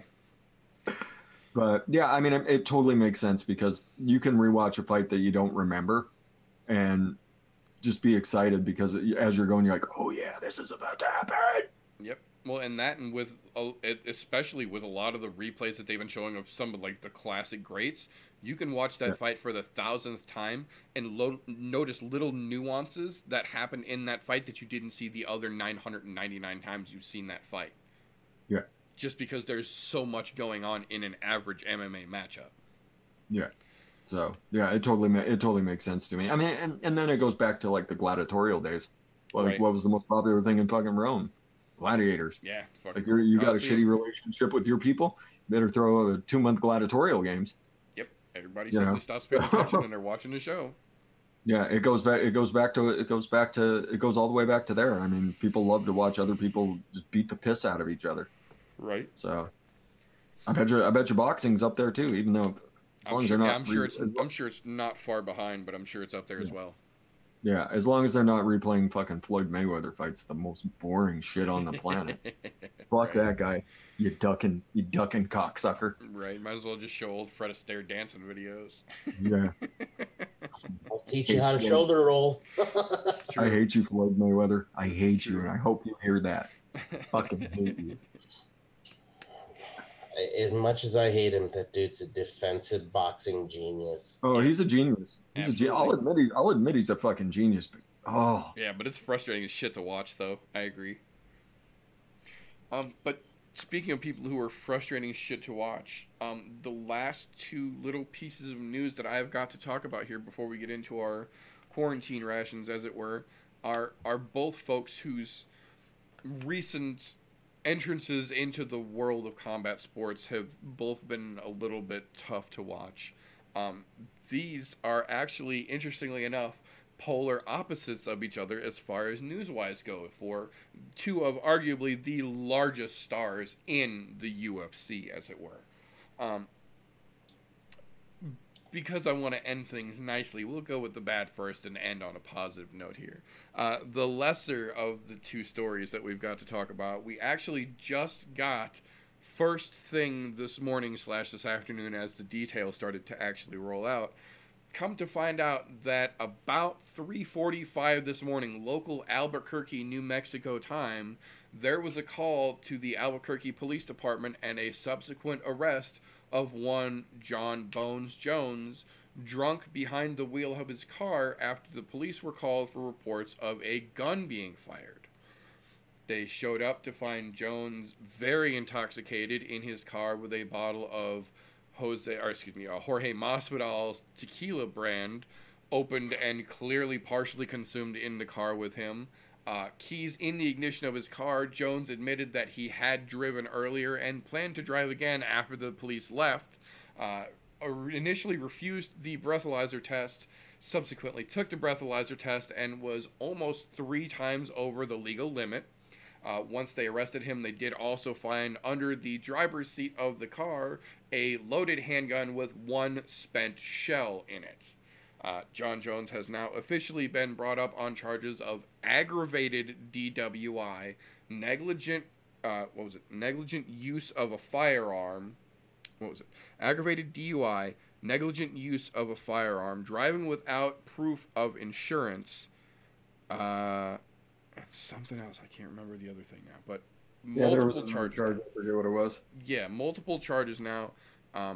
Has officially refused to make any kind of a statement as of going live this evening. So the ironic bit that I saw in the story that broke this news was that literally a week ago, John Jones just made posts on all of his social media about how he was tired of seeing people out and about, that this is the one time that people are encouraged to stay home and stay out of trouble, and not enough people were doing that for his taste. And just a week later, Johnny Boy himself, the victim of his own fucking trap once again.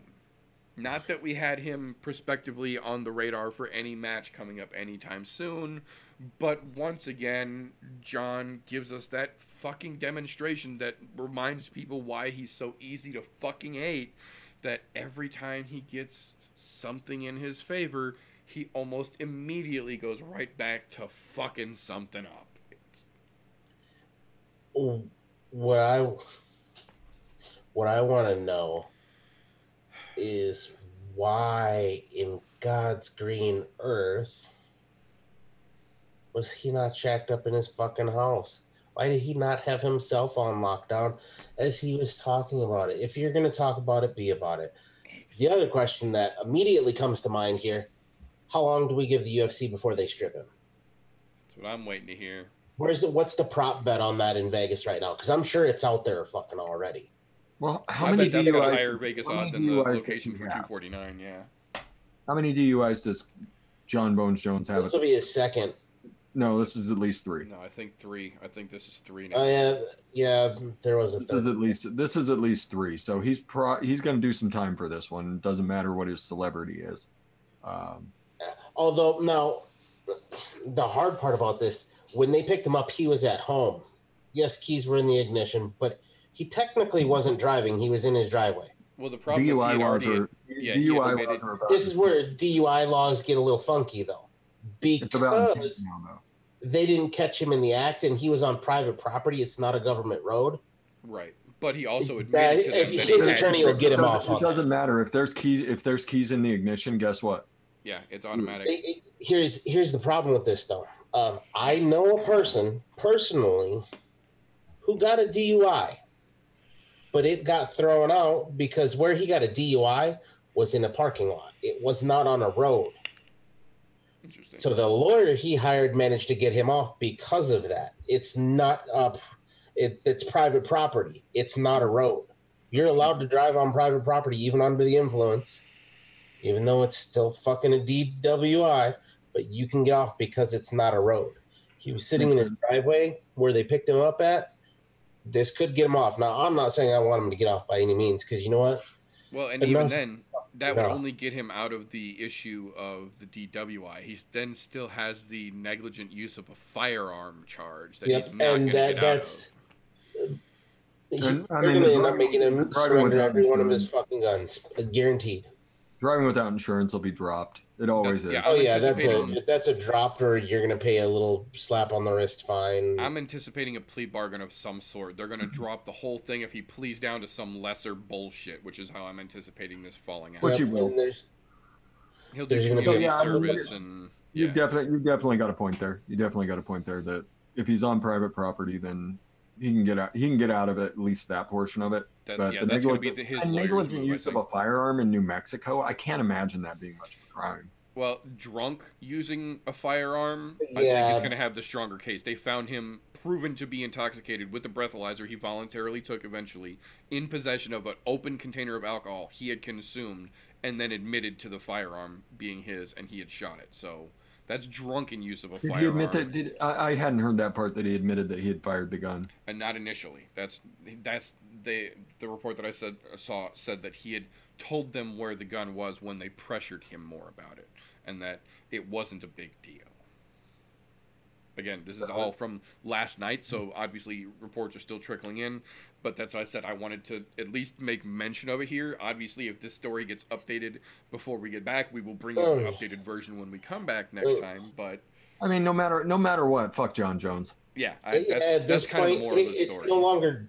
It's no longer John Bones Jones. It's John Can't Get Right Jones. Right. Yeah, at this point, that's the moral of it. No matter how they plea bargain it out, no matter how it ends up, at the end of the day, fuck John at this point for his attempted self-righteousness and then immediately tripping right over his own dick like he has almost every time he's tried to play this bullshit. Yeah, and why doesn't Dana have someone living at his fucking house at this point, He should making have sure that someone attached to his fucking wrist with a leash. Yeah. Does not go outside like the Dallas Cowboys did it with Des Bryant. Right. They had someone live with fucking Des Bryant so that he couldn't go out and do stupid shit. Like what? This is one of your most recognized names in the UFC in the last record decade. For problems, clearly. Yeah, 15 years. You know, people will pay to watch a John Bones Jones fight. Yep. Like the name recognition alone will get you pay-per-view buy rate. Yep. Like it will happen. Why the fuck don't you have this dude locked down? Like you go make that shit real clear to his ass. At this point, that's the only thing they can do is the UFC, Dana White, they need to put an ultimatum on the table that says, okay, and I'm going to put this loosely right now because this is if he gets out of this. We don't know what's going to happen because justice system still has to do their part. But if he gets out of this relatively scot-free, if he gets out with a misdemeanor of some sort because he pleads down, whatever, has a good attorney, blah, blah, blah. Oh, he's got a great attorney. I guarantee. Well, we know he's got a great attorney, but anyhow, if he pleads down to like a misdemeanor, the UFC needs to put an ultimatum on the table that says, hey, you do one more thing wrong, you'll never fight again. You're blackballed. We're going to blackball you from everybody. We're going to get a hold of Scott Coker at Bellator. We're going to get a hold of One, PFL, everywhere. You won't fight again. Oh, they blackball again. It'll just be years down the road because UFC can just sit on his fucking contract and not. Yep. They can sit on it until he's fucking 50 years old and then go ahead and fucking fight. Yeah. Good luck. Ahead, dude. At this point, I think the thing that pisses me off the most about it is I really love watching him fight. I really do. I used to. But I still just I used to love the dude as a whole, but he's turned out to be the complete epitome of a piece of shit. Yep. Like, unfortunately, you're not even a skid mark in a pair of underwear. You're literally a big pile of diarrhea in the middle of a carpet. Yep. And he really used to tie their own together. Yeah. It's sickening for me because there was a long time. You asked me who my current favorite fighter was. It was John Jones for a long time. Absolutely. That is not the case, and it has not been the case for quite some time. Nope. Yeah. Crazy. Look, I will name 10 other fighters. I'll even go this far. I like DC more than I like John Jones right now. Mm. Ooh, that's rough. That's pretty fucking bad. Yeah. DC ain't doing stupid shit outside of the fucking octagon. As much as I don't like his personality, I like him more than John Jones because he keeps his shit clean. Ouch. That's saying something. Yeah. And once again, I mean, this all goes back to you're a professional fucking fighter. Right? You signed up to do a fucking job. You only have one job to do. You're literally under a fucking microscope for everything you do because of your name, what you've accomplished inside of the octagon. Look, anybody who's watched that Dark Side of the Ring on Vice, yep. John Jones has literally enough to where he could create a whole new fucking Vice show called Dark Side of the Octagon. Right. He could have like 7 or fucking 8 episodes at this point because he's such a fuck up. It's ridiculous. Yeah. Like they're going to eventually, one of these days, like let's say 10, 15, 20 years down the road, when we're all in our 50s and 60s, I'm guessing we're going to see a fucking documentary on John Jones. Oh, yeah, the rise and fall. I'm certain, yeah. And the thing is like every time there's a fall, like he rises right back up because he's an infinitely fucking talented fighter. Not anymore. Not anymore. That last fight of his was horse shit. Pretty shitty, yeah. Well, and the ironic bit about this is that almost the exact same situation turned 90 degrees. It is actually the last thing that I've got here that I want to talk about before we jump into the little quarantine ration MRE that we've got this evening.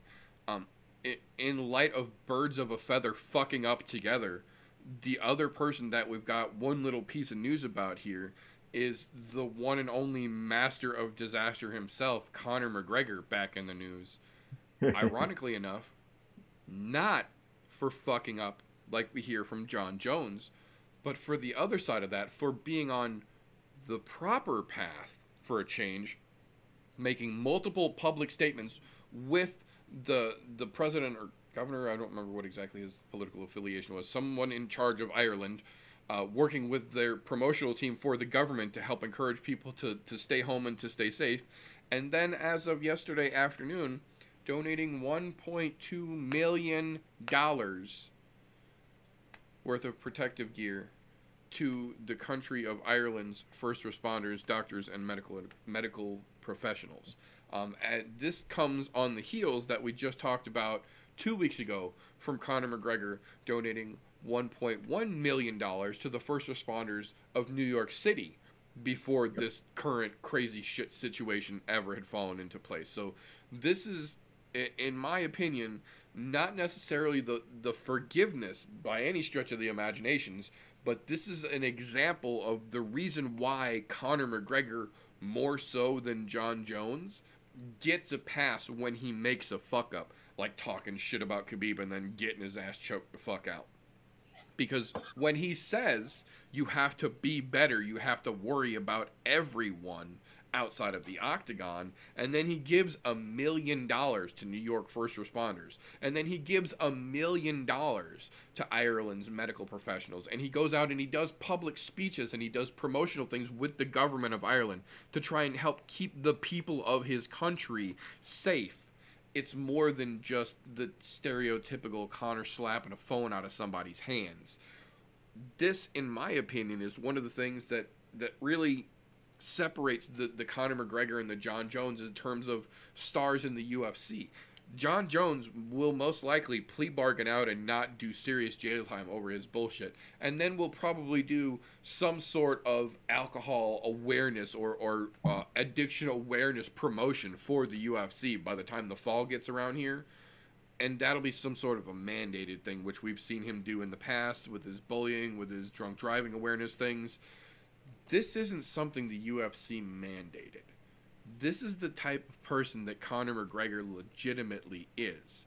This is one of the reasons why, despite people initially snickering and wanting to talk shit about this, I make a point to mention stories like this, because despite his very public and very undeniable fuck-ups, Conor McGregor, of his own volition, is a good person and will go out of his way to help as much as he is able to, all of the fucking time. But because he is such a public persona, because there's always so much stigma and so much spotlight around him, it doesn't, in my opinion, get as much recognition as it should, that he does shit like this in the shadows. He didn't ask anybody to talk about the shit he's doing with the leaders of Ireland to help keep people safe. He didn't ask for fucking recognition for the money that he gave to New York. He didn't ask for any recognition for the money he's giving to Ireland. This is the reporting that is being done because he's doing these things. He's doing this on his own. This isn't a punishment like we're going to see with Jon Jones coming in a couple months doing some type of public service bullshit. Conor McGregor is giving millions of dollars away and literally being the voice for the government to try and help keep people safe in these crazy times we're living in these days.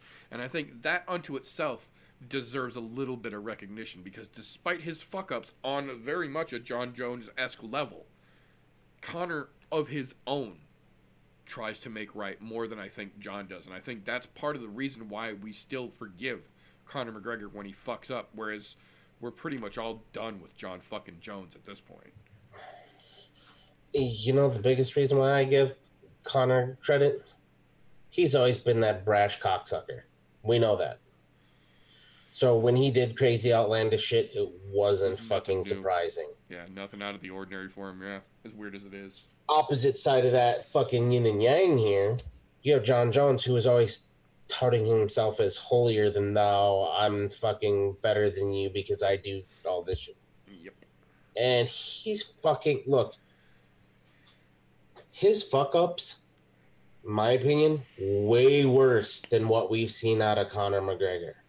Yes, Conor McGregor punched an old dude at a pub. He fucking slapped somebody's phone out of their hands, which, to be honest, not a big fucking deal. Yeah. That happens every day going down the fucking street. Fuck off. Not newsworthy. He threw a fucking dolly through a bus window. Okay, that's a pretty big one. However, you didn't T-bone a pregnant lady in an intersection and flee the scene of an accident because you were high as fuck. Yeah. I'm just saying. Of Smacking course, strippers. Jones can go fuck off because allegedly smacking strippers. Yeah, but you know, allegedly, there's some really dumb shit that holier than thou art fucking Bible thumping cocksucker has been doing. Why do we even? I don't even want to put those two in the same boat. No, I don't. Connor I don't is legitimately gone. Look, he's had some mandated things that he's had to do, and he's done them without question. But then he does these things where completely generous. He doesn't have to give that shit. No. Not at all. He's already been giving first responders money through the sale of the Proper 12. Proper 12. Yeah, that's right. And then to add on top of that from his own personal money, look, he might not be a saint. In fact, I can't say might not. He's definitely no saint. No shit. But he's definitely got his right. He's got his head in the right direction. I mean, for one, of course he's going to look at where he came from. He came from a shit sandwich, and he basically he fucking molded his own star. Yeah, pretty much. He paved the way for starting like him. The John Jones household. They're filled with fucking greatness. And he keeps fucking up. You don't deserve that spotlight. I'm fucking done talking about him. Well done, Connor. Thank you. Keep up the great fucking work. Throw something through John Jones's window or something. So that way it's worthwhile. See, at this point, I don't think Connor would do anything like that. Yeah. I think that was the big fucking wake up call for the dude. I agree. I think that the repercussion, the legitimate repercussion, more so than anything he had ever done before from that shit that happened in Brooklyn with the dolly, I think realistically did help snap Connor in to kind of a better mindset. And I understand that immediately people are going to be like, well, he did the phone thing and he did the old guy thing. There's an asterisk to be put next to both of those. The guy with the phone was hounding him at 3 o'clock in the morning after a fucking nightclub in Miami. There's questionable circumstances all around that one. The old guy in the bar, the old guy literally talked shit about him and Khabib and threw his fucking free drink back at him like an asshole. Not justified, but understandable, I would say. Yeah. But he actually owned up to fucking up with the dolly throw and then accepted the immediate repercussion. And we've seen a noticeable difference in his behavior aside from the asterisk incidents that will remain slated back. He turned himself into the fucking police. It's not like they had to go find him. He could have been on a plane back to Ireland before they ever caught him. Easily. Yeah, they never could have caught him if he wanted to play that route. Yeah, and he cut out his drinking in his last camp when he was fighting Cowboy. Yep. He didn't drink till after the fight. He stayed sober, like that's what he said, right? He said he stayed sober the whole camp. The whole camp, yep. Which is a scary Conor McGregor unto itself. Yeah, and you saw how he approached that fight. We keep talking about these consummate professionals. Like Cowboy's a consummate fucking professional. Fuck yeah. Conor McGregor took the exact same approach, and at this point, we're seeing an evolved, more grown up Conor McGregor. He's still talking about going out and boxing again. Yeah, go for it, dude. Go have fun. But he's still able to go for it. Yeah. Yeah, he's still got his fun-loving side. He's always one of the better interviews you're going to see, just because the dude can talk shit like nobody else, and so it's always fun to watch Conor McGregor. He's still got that side to himself, but he's showing a more grown-up side to his personality, and I think it all went right back to that dolly incident. The fact that there there were real world repercussions like that you couldn't buy your way out of. Yeah. Because the people on the other end of it weren't going to let you fucking get out of it. Oh fuck no, yeah, you got your feet held to the fire for sure, and it seems Yeah. to have made a difference. Yeah, and I think I'm you know I respect the dude. I mean, he didn't have to give any money, especially to a country that's not his own. You know, going and Yeah. taking care of people in New York. Yep. And then Yeah. going over to Ireland and stepping up. You know, there's soccer players or football players Yeah. that would probably be more famous in the country. But I mean, Connor's one of the more famous people in the country. He doesn't have to do these things, and he's going out and doing them. And like I said, I've got a bunch of respect for Conor McGregor, and this just adds to it. We'll see where he goes from here. I mean, Yep. He's one dolly throw away from being a fuck up again, but Right, yeah, absolutely. It's by no means a get out of jail free card. It's just a nice little positive tout that we don't really hear a lot about that I felt deserves to help kind of balance out the constant negative that we've got, like I said, as the counterpoint to the fucking John Jones situation, because the fuck up is just to happen away. Was anybody actually surprised that you woke up this morning and then John Jones had been arrested again? No, not really. Oh. No, I think I'm more surprised that it took this long, to be quite honest. Yeah, same. It has been a while.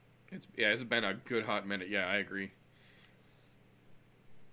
Yeah, I don't know why that dude didn't have himself on house arrest.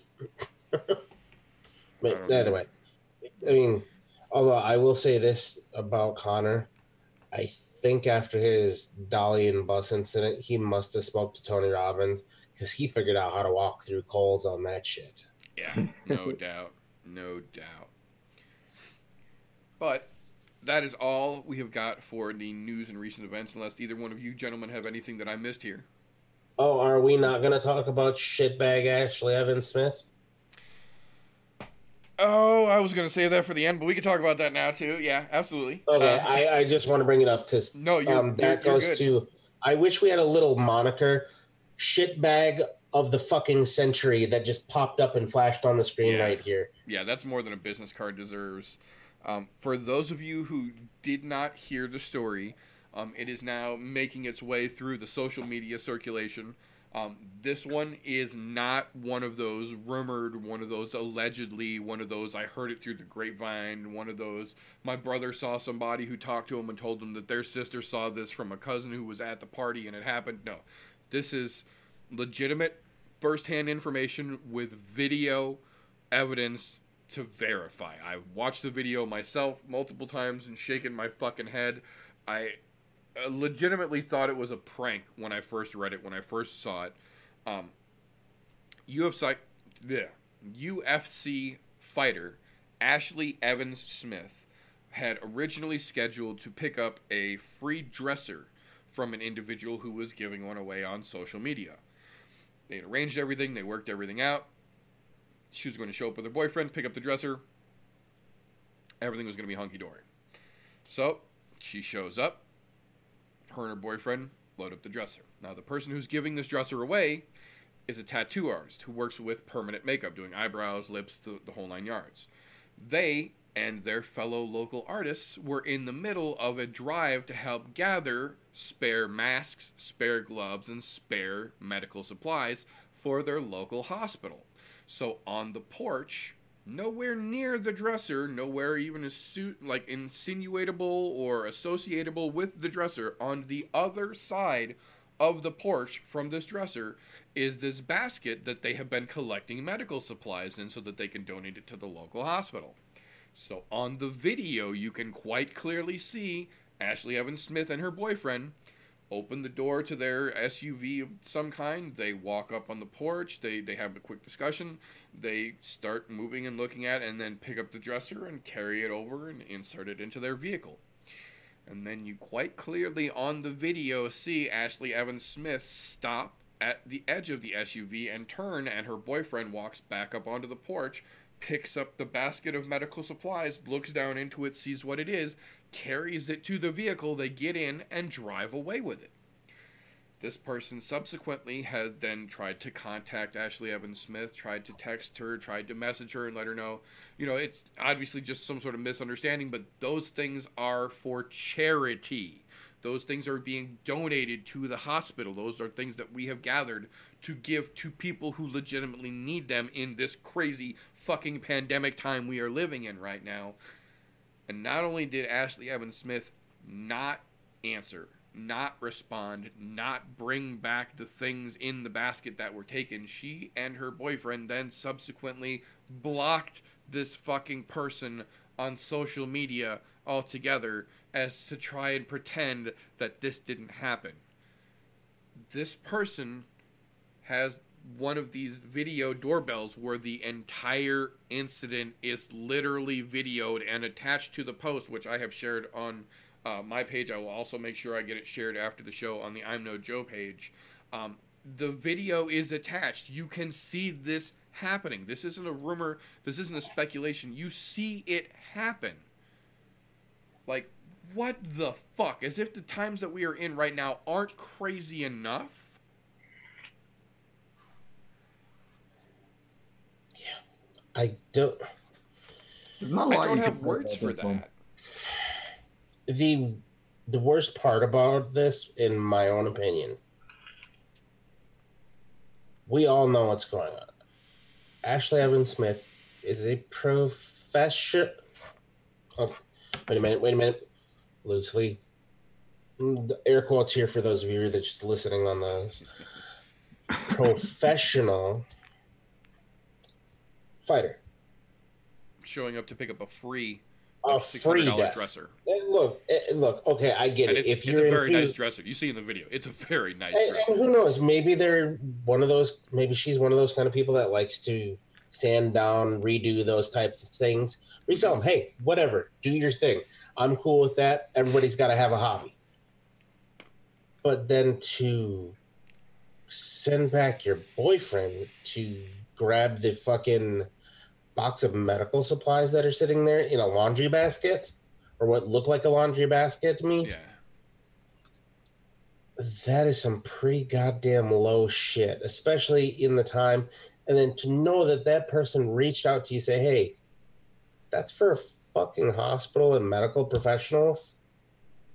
And yeah, you initially it was just reached out as, this is obviously just a misunderstanding. If you could just bring those back to, that's a charity thing. And then it became evident. Wasn't like they said, hey, cocksucker, bring this shit back. Yeah, no, it all started innocently and was assumed to be an apparently easy to make mistake until you see the video. And why, being as this is circulated around already, and I've seen it on multiple different sources now, why have we not seen any of her social media coming to fight this if she did nothing wrong? Or to say, no, I was told I could take this, this guy's lying, or whatever the case is. Look, sometimes when you don't say anything at all you're doing is fucking incriminating yourself. There's video evidence of what went on. It's not like you can fight this. Maybe the right thing to do is go take that shit back. And then okay. Yeah. I got busted. I'm a piece of shit. Let me try and make up for it. Yeah. Add some more to the pile. Fuck. Do something. Be like, you know what? We made a poor choice here. Yeah, this is your teachable moment. You either fucking bury your career here, or you learn from the fuck up you just got caught with, and you do better. And at what point do the police not get involved in this? Because that's theft. I don't know. It's just saying we could have seen 2 arrests. Yeah. Well, and this clearly isn't over yet, so this is I'm absolutely going to try and keep tabs and see how the fuck this ends up shaking out, because this is one of those things that something's going to inevitably happen. Uh-oh. So Ashley Evans Smith went on the Helani show earlier today, and she said that it was an honest mistake, that they were just out grabbing stuff, and they put it in the back. They put it in the back without looking what was in it. At this point, she's already given everything back and is donating to a hospital as a gesture. The people are saying that there is still things missing out of the basket, but she says, what more can I do at this point? Return everything that was in the fucking basket. Right. Well, that, and I get trying to say it was an honest mistake and you didn't know it was in the basket. I'm going to repost that video when we get done here on the I'm No Joe Instagram page. You can watch for yourself. He picks it up, looks down in it, and looks at her for confirmation, and you see her nod as he carries it to the vehicle. I get trying to downplay and backpedal out of this, but you can only lie so much when the video literally shows the entire fucking action. So, Yeah. How did Ariel? And she was on Ariel's show. How did he not show her the video? That's kind of what I was Because he's wondering. that kind of person. He should have had that video playing while he's talking to her. Yeah. Yeah. But then again, he also is Mr. fucking softball lob too, so I can understand why he might not have just to get her to come on. But no, I'm sharing that fucking post with the video on the Instagram page for this once the show is over, just so that you can all make your own decisions when you see the real-time video of it taking place. Yeah, because it wasn't like it was a slow. It wasn't like it was a quick drop that in, run back, grab that, and run back. Yeah, it was casual. Legit. You could see they saw it while they were getting ready to pick up the fucking shit. Yep, and then went back for it. This will be good. We'll take that too, since it's out here. Being as is, I get it. The whole porch pickup thing. We've been doing that here at my house because we give to needy families in our area. Yep. So we've been leaving stuff on our porch because, the whole being safe, having kids and all that. And you drop the shit on the porch, let somebody pick it up at their leisure, and they take off. We don't say hello. We don't say goodbye, nothing. We just we do the same. Shit's there. You leave it there. And we've left multiple bags and stuff like that out where there's names for people who goes with whose shit. People aren't taking other people's things. They're taking literally what they need. Yep. Should have fallen under the same Honest Abe type thing, Absolutely. Did I call the Honest Abe? Fuck, I haven't said that since I was in grade school. Yeah, it's I think that video is missing now. I've got a saved copy of it. Okay. The internet never forgets. I think it's gone. But yeah, the internet never forgets. There's copies around. Don't you worry. All right. But no, that's why I was gonna save that for the very end. Is just aside from everything else we have talked about, people in these crazy times that we are all forced to live in, please at least try not to be a complete shitbag. We all have to live through this. We all have to deal with the same bullshit. The least you can do is not be a shitbag in a time of a pre-apocalyptic shitstorm. It's not that difficult. Just don't steal things that don't fucking belong to you, and don't be an unreasonable human being. That's right. Fuck Ashley Evans Smith. I'm perfectly willing to settle for a 2-bedroom, 2-bath house for 3 jumbo rolls of toilet paper. Easily being a completely rational human being. See what I mean? But that, under these pre-Mickey Mouse apocalyptic times we are currently living in, will bring us to the sanitized, homogenized, and sterilized quarantine ration that is the meat and potato portion of this particular episode here. The namesake, the reason for the season this particular weekend. Fingers crossed. Knock on wood. Submission Underground 12. Uncle Chael's own broadcast of a mix of sometimes combat jiu-jitsu, sometimes not. Not this weekend, unfortunately, but understandable with the situation. But still, one-on-one jiu-jitsu and submission-only grappling, singles matches, and once again being brought back for the return, but with new refined rules and a thankful different referee, tag team jiu-jitsu match. So, this, unfortunately, does not have a full released fight card. Generally, that happens day of because they are still adding last-minute individual competitions all the way up until ready-to-roll time because they do have a lot of open weight classes and things like that they work. As of right now, we are going to take the casualist of casual approaches, since we don't, unfortunately, have our favorite casual this evening. We are going to take the casualist of casualist approaches on this particular card, and we are going to give our particular thoughts and breakdowns on the 3 main cards, or the marquee card fights on this particular entry.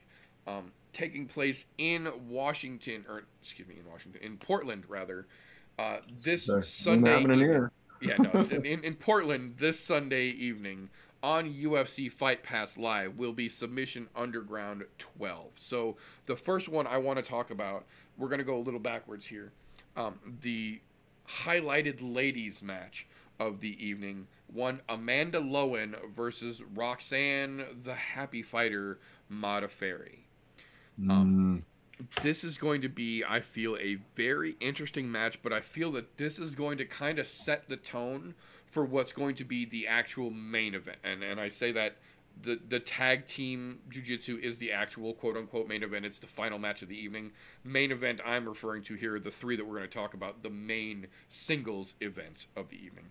I feel that this one kind of sets us up very much for how that match is going to go, in that Amanda Lowen is a decent grappler, decent jiu-jitsu player, but mainly known for her physical strength and endurance ability, versus the other side of that, Roxanne Modafferi is not necessarily known for her physical strength or aggression, but she is, on the other hand, known for being a very, very legitimately dangerous jiu-jitsu practitioner from anywhere the fight can go. In this situation, it's going to be very much a matchup of strength versus style and technique, and I think that's very much how our main event's going to go as well. I think in this situation, I think it is going to butter us up to see how the end goes, but I think at least in this situation, we're going to see Roxanne Modafferi take it here, because in these situations, this isn't a fight. This is a grappling and submission match, so that strength isn't going to give you the ability to strike and impact the other fighter. You have to be able to use your technique and your finesse. That's where Modafferi is going to shine here. I think we might actually see a sub coming out of Modafferi here, because when you're wrapped up, big muscles work against you, and Amanda Lowen is fucking yoked, son. Yeah, she is. Look, there's in jiu-jitsu itself, in grappling as a whole, technique always perseveres over strength. Always. Mm-hmm. You can be fucking a twig and take on a fucking goddamn big old Hulk of a motherfucker and still win as long as your technique is on point. If you don't believe me, go look at you can go on YouTube.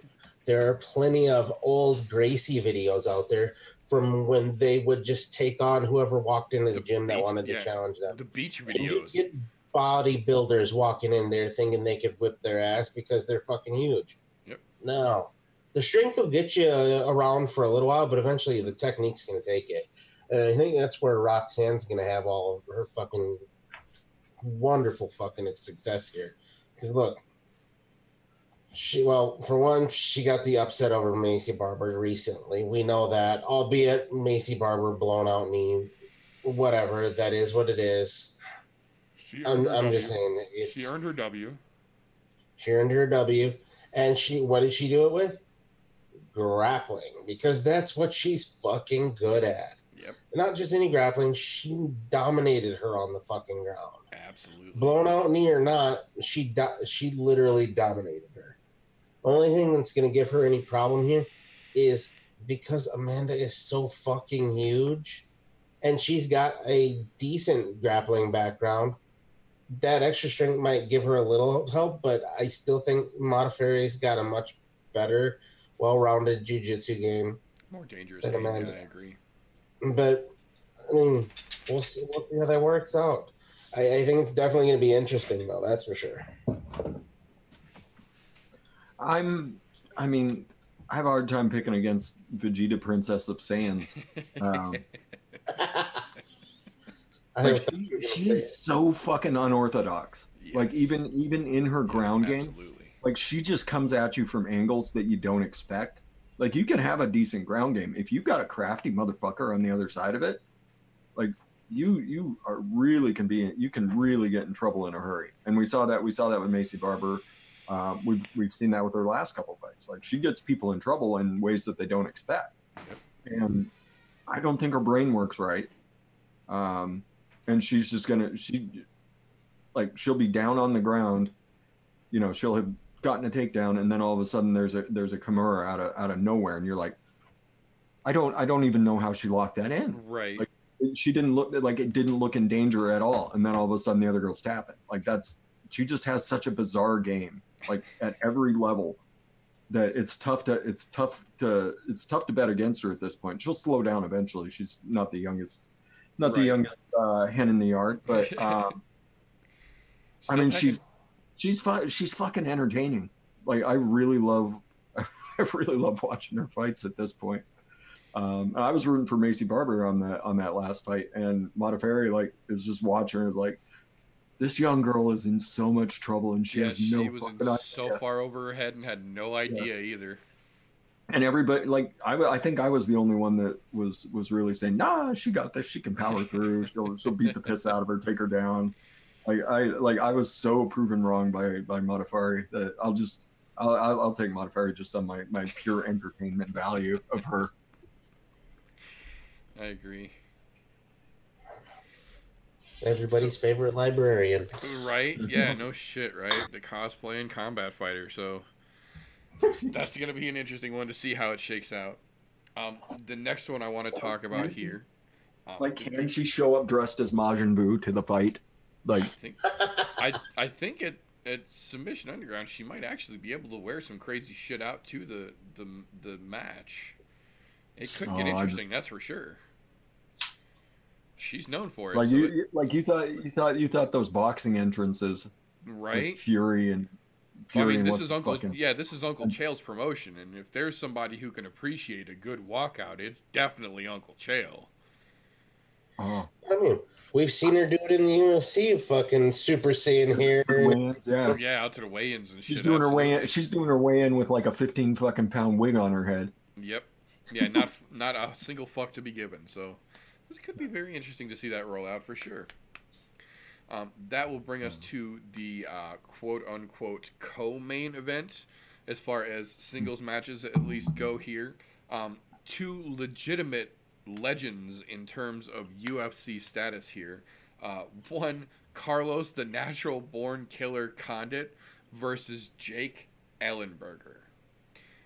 Ellenberger, to his credit, has competed in Submission Underground before and done fairly fucking well.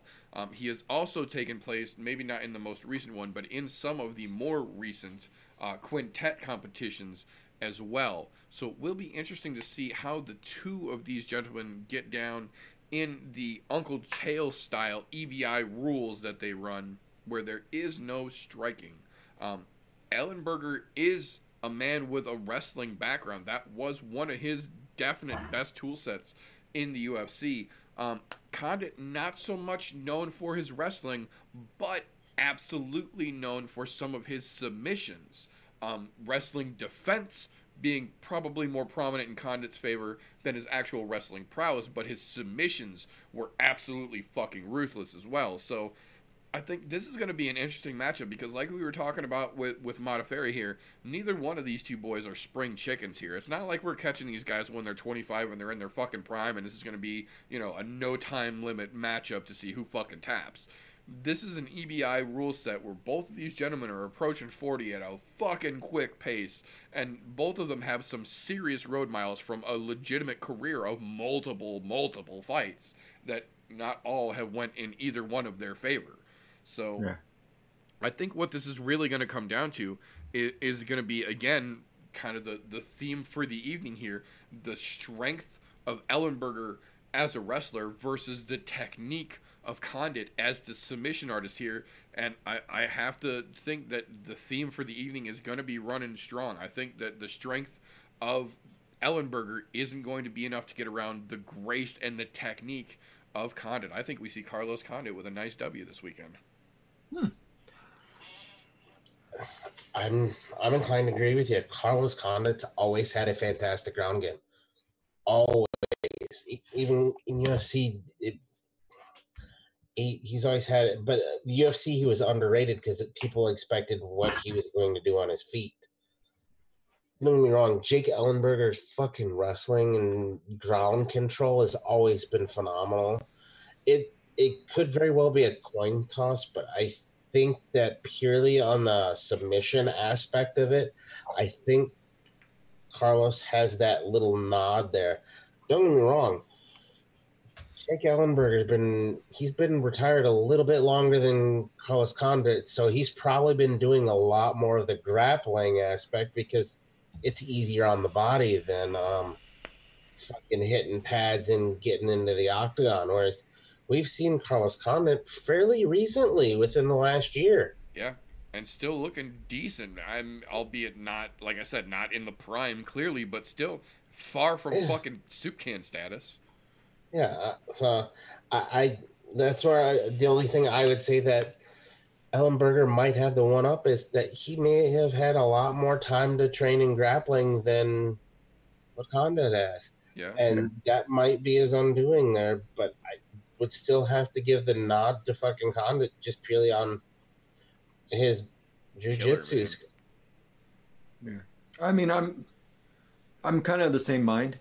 Like, how much has Ellenberger picked up doing these submission undergrounds, doing all these, wild BJJ competitions that, he's gotten himself into over the last couple of years. So it'll be really, really interesting to see how his technique's improved and see if he's, on the level of Condit.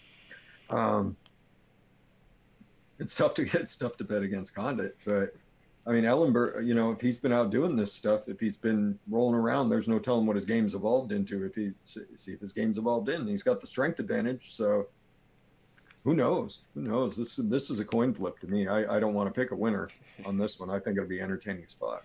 Yeah, it's going to be a good matchup either way. I agree. Yeah. That, and we know at least that we've got a different referee this time, so that a lot of these matches that should be interesting should actually be interesting this time.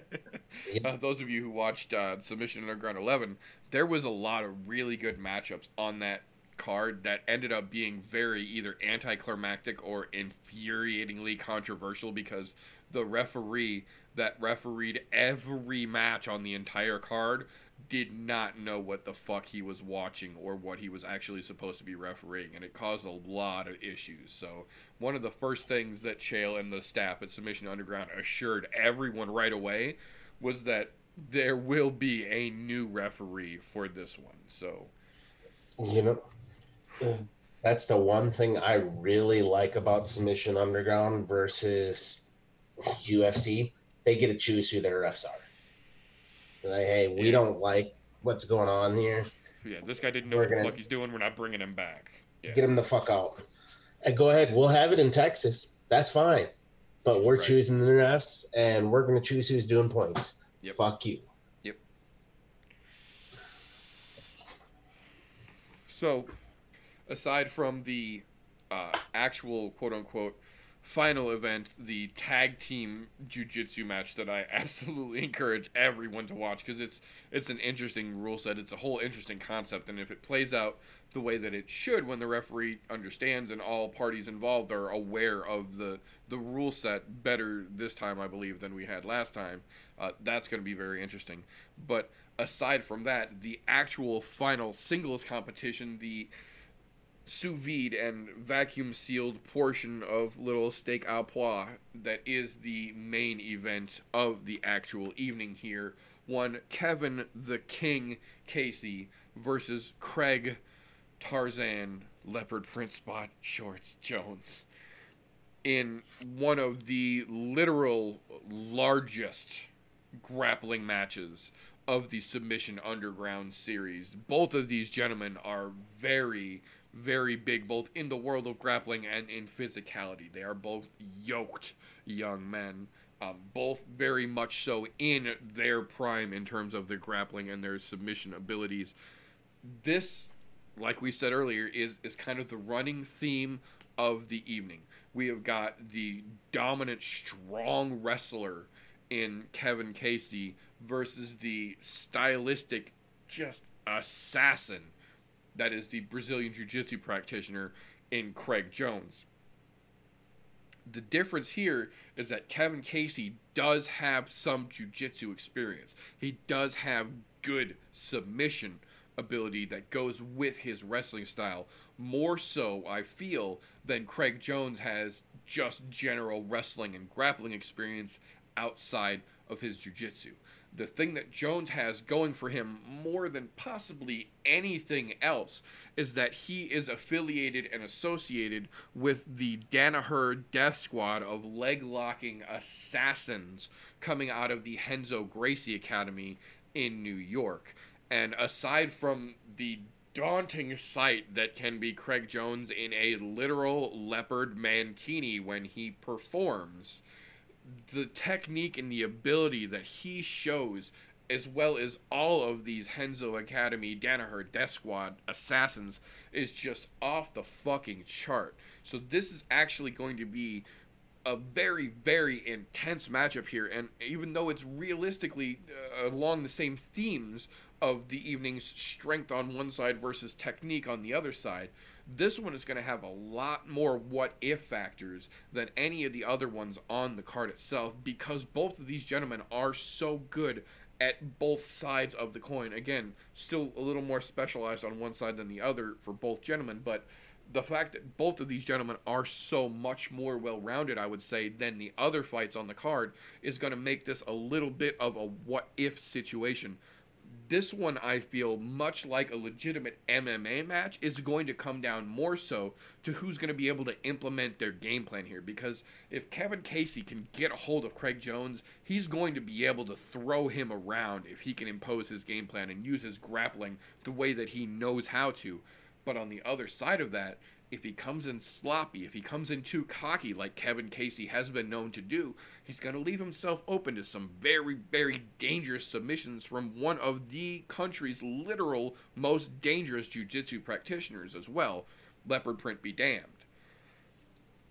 The thing that stands out to me the most here is, aside from all the fuckery he takes part in routinely, aside from the polka dots that will distract you when the match is going on, eyes up here, Craig Jones is legitimately a very, very intelligent and well-rounded Brazilian Jiu-Jitsu practitioner. He can get very creative in the moment, just as much, if not more so, than Modafferi can in the unorthodox methods that come at you from this particular individual. That's not to take away from the strength and the absolute badassery that is Kevin Casey, but I think kind of unabashedly the same way that we've been looking at throughout the course of the evening, as much as this is going to be a good matchup nonetheless, I still think in this situation the technique of the jiu-jitsu practitioner is going to be too much for the strength that is Casey, and I think we see old Cheetah Print come away with the W this weekend. Dude, you nailed that down to a T. The only thing that I can add to that, the only thing that really just hammers that home for me is that, in case anybody who has forgotten, Craig Jones is the current International Brazilian Jiu-Jitsu Federation World No-Gi Champion. Yep. Mm-hmm. That right there, that's among killers of killers in fucking grappling. Over. Yeah, this isn't MMA. Yeah. This is from just jiu-jitsu. He is the best in the world. Yeah, it's not just the BJJF. No, it's the IBJJF. International. Everybody from around the world partakes in that. The best of the best of the best. He's the current no-gi champ. Submission on the ground? No-gi. Yep. Kevin Casey, sorry about it, but thanks for showing up. Hey, enjoy your participation trophy. Yeah, at this point. Participation, probably a nice payday at this point. Just being able to put something on, like, Daddy Dana's like, right, a little something here, slipping a few bucks down to Submission Underground, testing out some theories, right, for $249, and there's gonna be a lot going on. But I mean, you're talking about he could run in and hit him with the title belt and then throw him in a guillotine. I'd probably still be okay with it. At this point, I agree. Yeah, I'd probably be just fine. Like, oh, that was a cheap. Do you see how cheap Craig Jones was?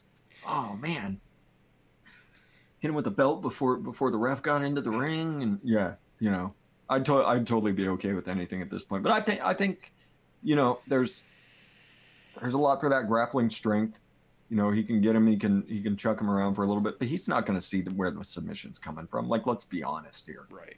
Let's be honest about what's going to happen. He's not going to see where that submission's coming from, or he's going to totally see where that submission's coming from, and he's not going to be able to do a fucking thing about it. That's what I was going to say. Or it could go the opposite way, and if Kevin Casey is actually good enough to use his wrestling to fend him off, because it's EBI rules, so if he can fend him off during normal regulation, once that goes to overtime, you literally choose the submission start point where the match moves from for each round. So either he's not going to know where it's coming from for the first part, or he will know where it's coming from when we get to overtime.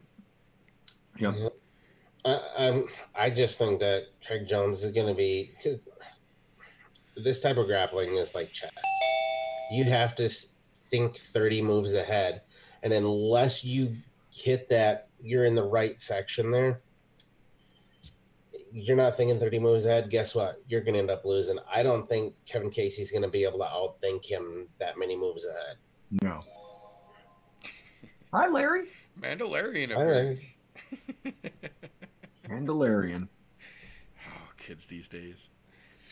No, I think it's going to be a good matchup. Kevin Casey is a legitimate great grappler, but I think the thing that's really going to make or break it for me is if they start it with Craig Jones standing in the meme position from Submission Underground 11 that they turned into with one hand on the fence and one hand out for his teammate to make a tag. To Uncle Chael's credit, when that last match was over, because Craig Jones was part of the tag team match for last time, and was photographed by the great Esther Lynn in a very Titanic-esque reaching out pose from the fence, and then they turned that into a meme contest for the following week and a half, and there was some just beautiful gems that came out of it. So I think that's going to be the deciding factor for me, is if we actually get to see Craig Jones embracing the suck. Bye, Lumi. Bye, Lumi. If we get to see Craig Jones embrace it. I was hoping she's popping in for a casual. Yeah, I was wondering. That's what I figured was happening when Larry popped in, but apparently casualist again.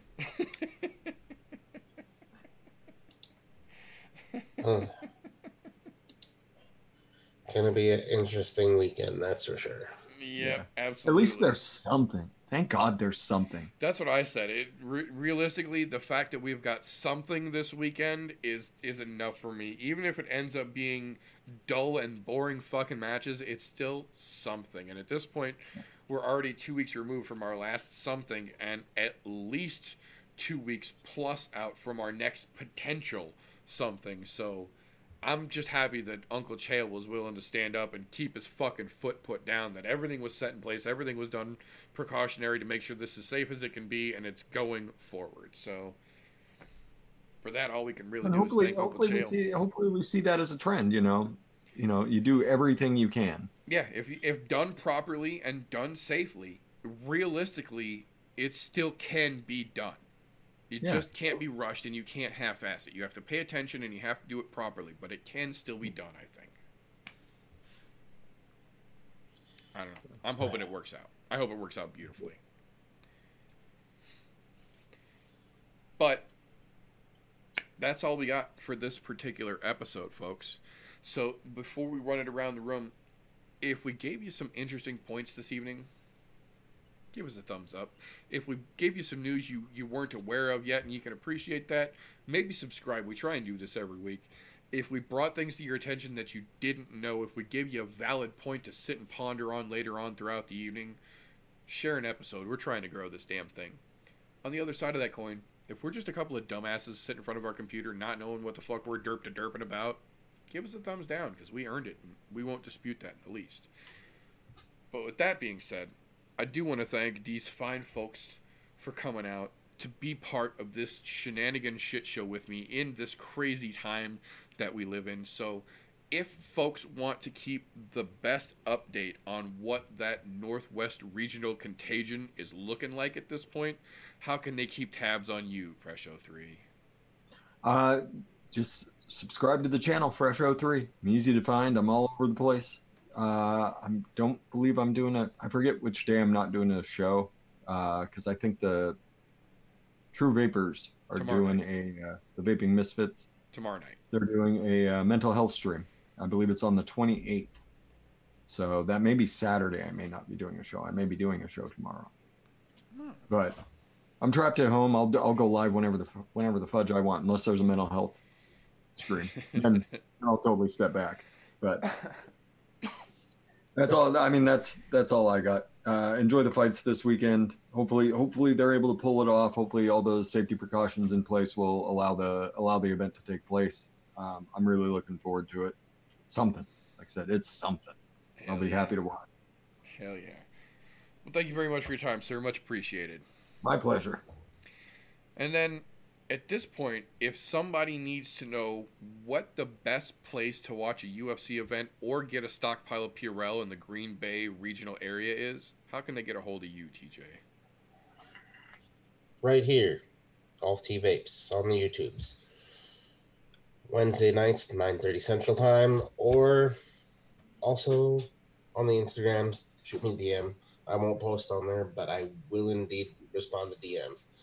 And little tidbit of information that I forgot to speak about earlier that I just wanted to make sure everybody was aware of.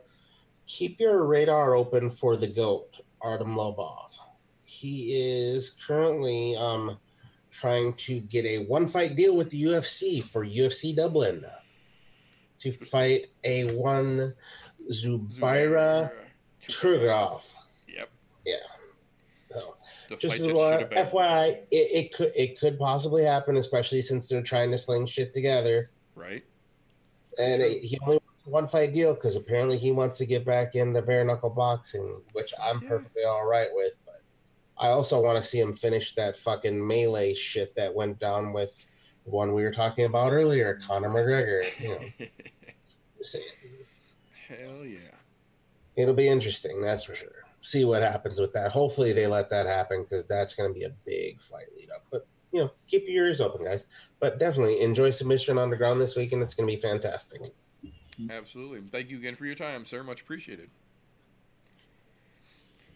Well, with that being said, folks, that's all we've got for this particular evening. So I would ask that at this point, everyone, when you're done, just in general principle, go wash your fucking hands, just so that it's still muscle memory. Even if you've just been sitting at your damn computer, go wash your fucking hands, because that's the most important thing we can do in these crazy times that we are in, aside from staying the fuck home and not going in our car and drunk driving and shooting guns off. John.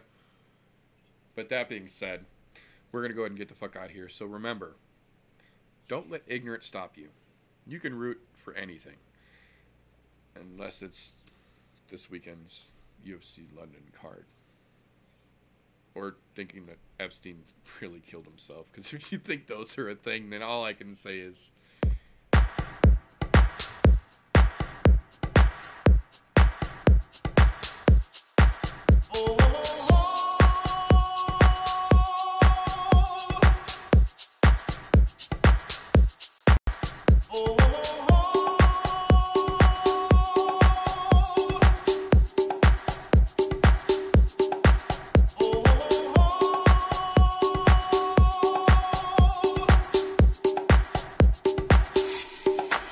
Everybody was kung fu fighting. Those kids were fast as lightning. In fact, it was a little bit frightening.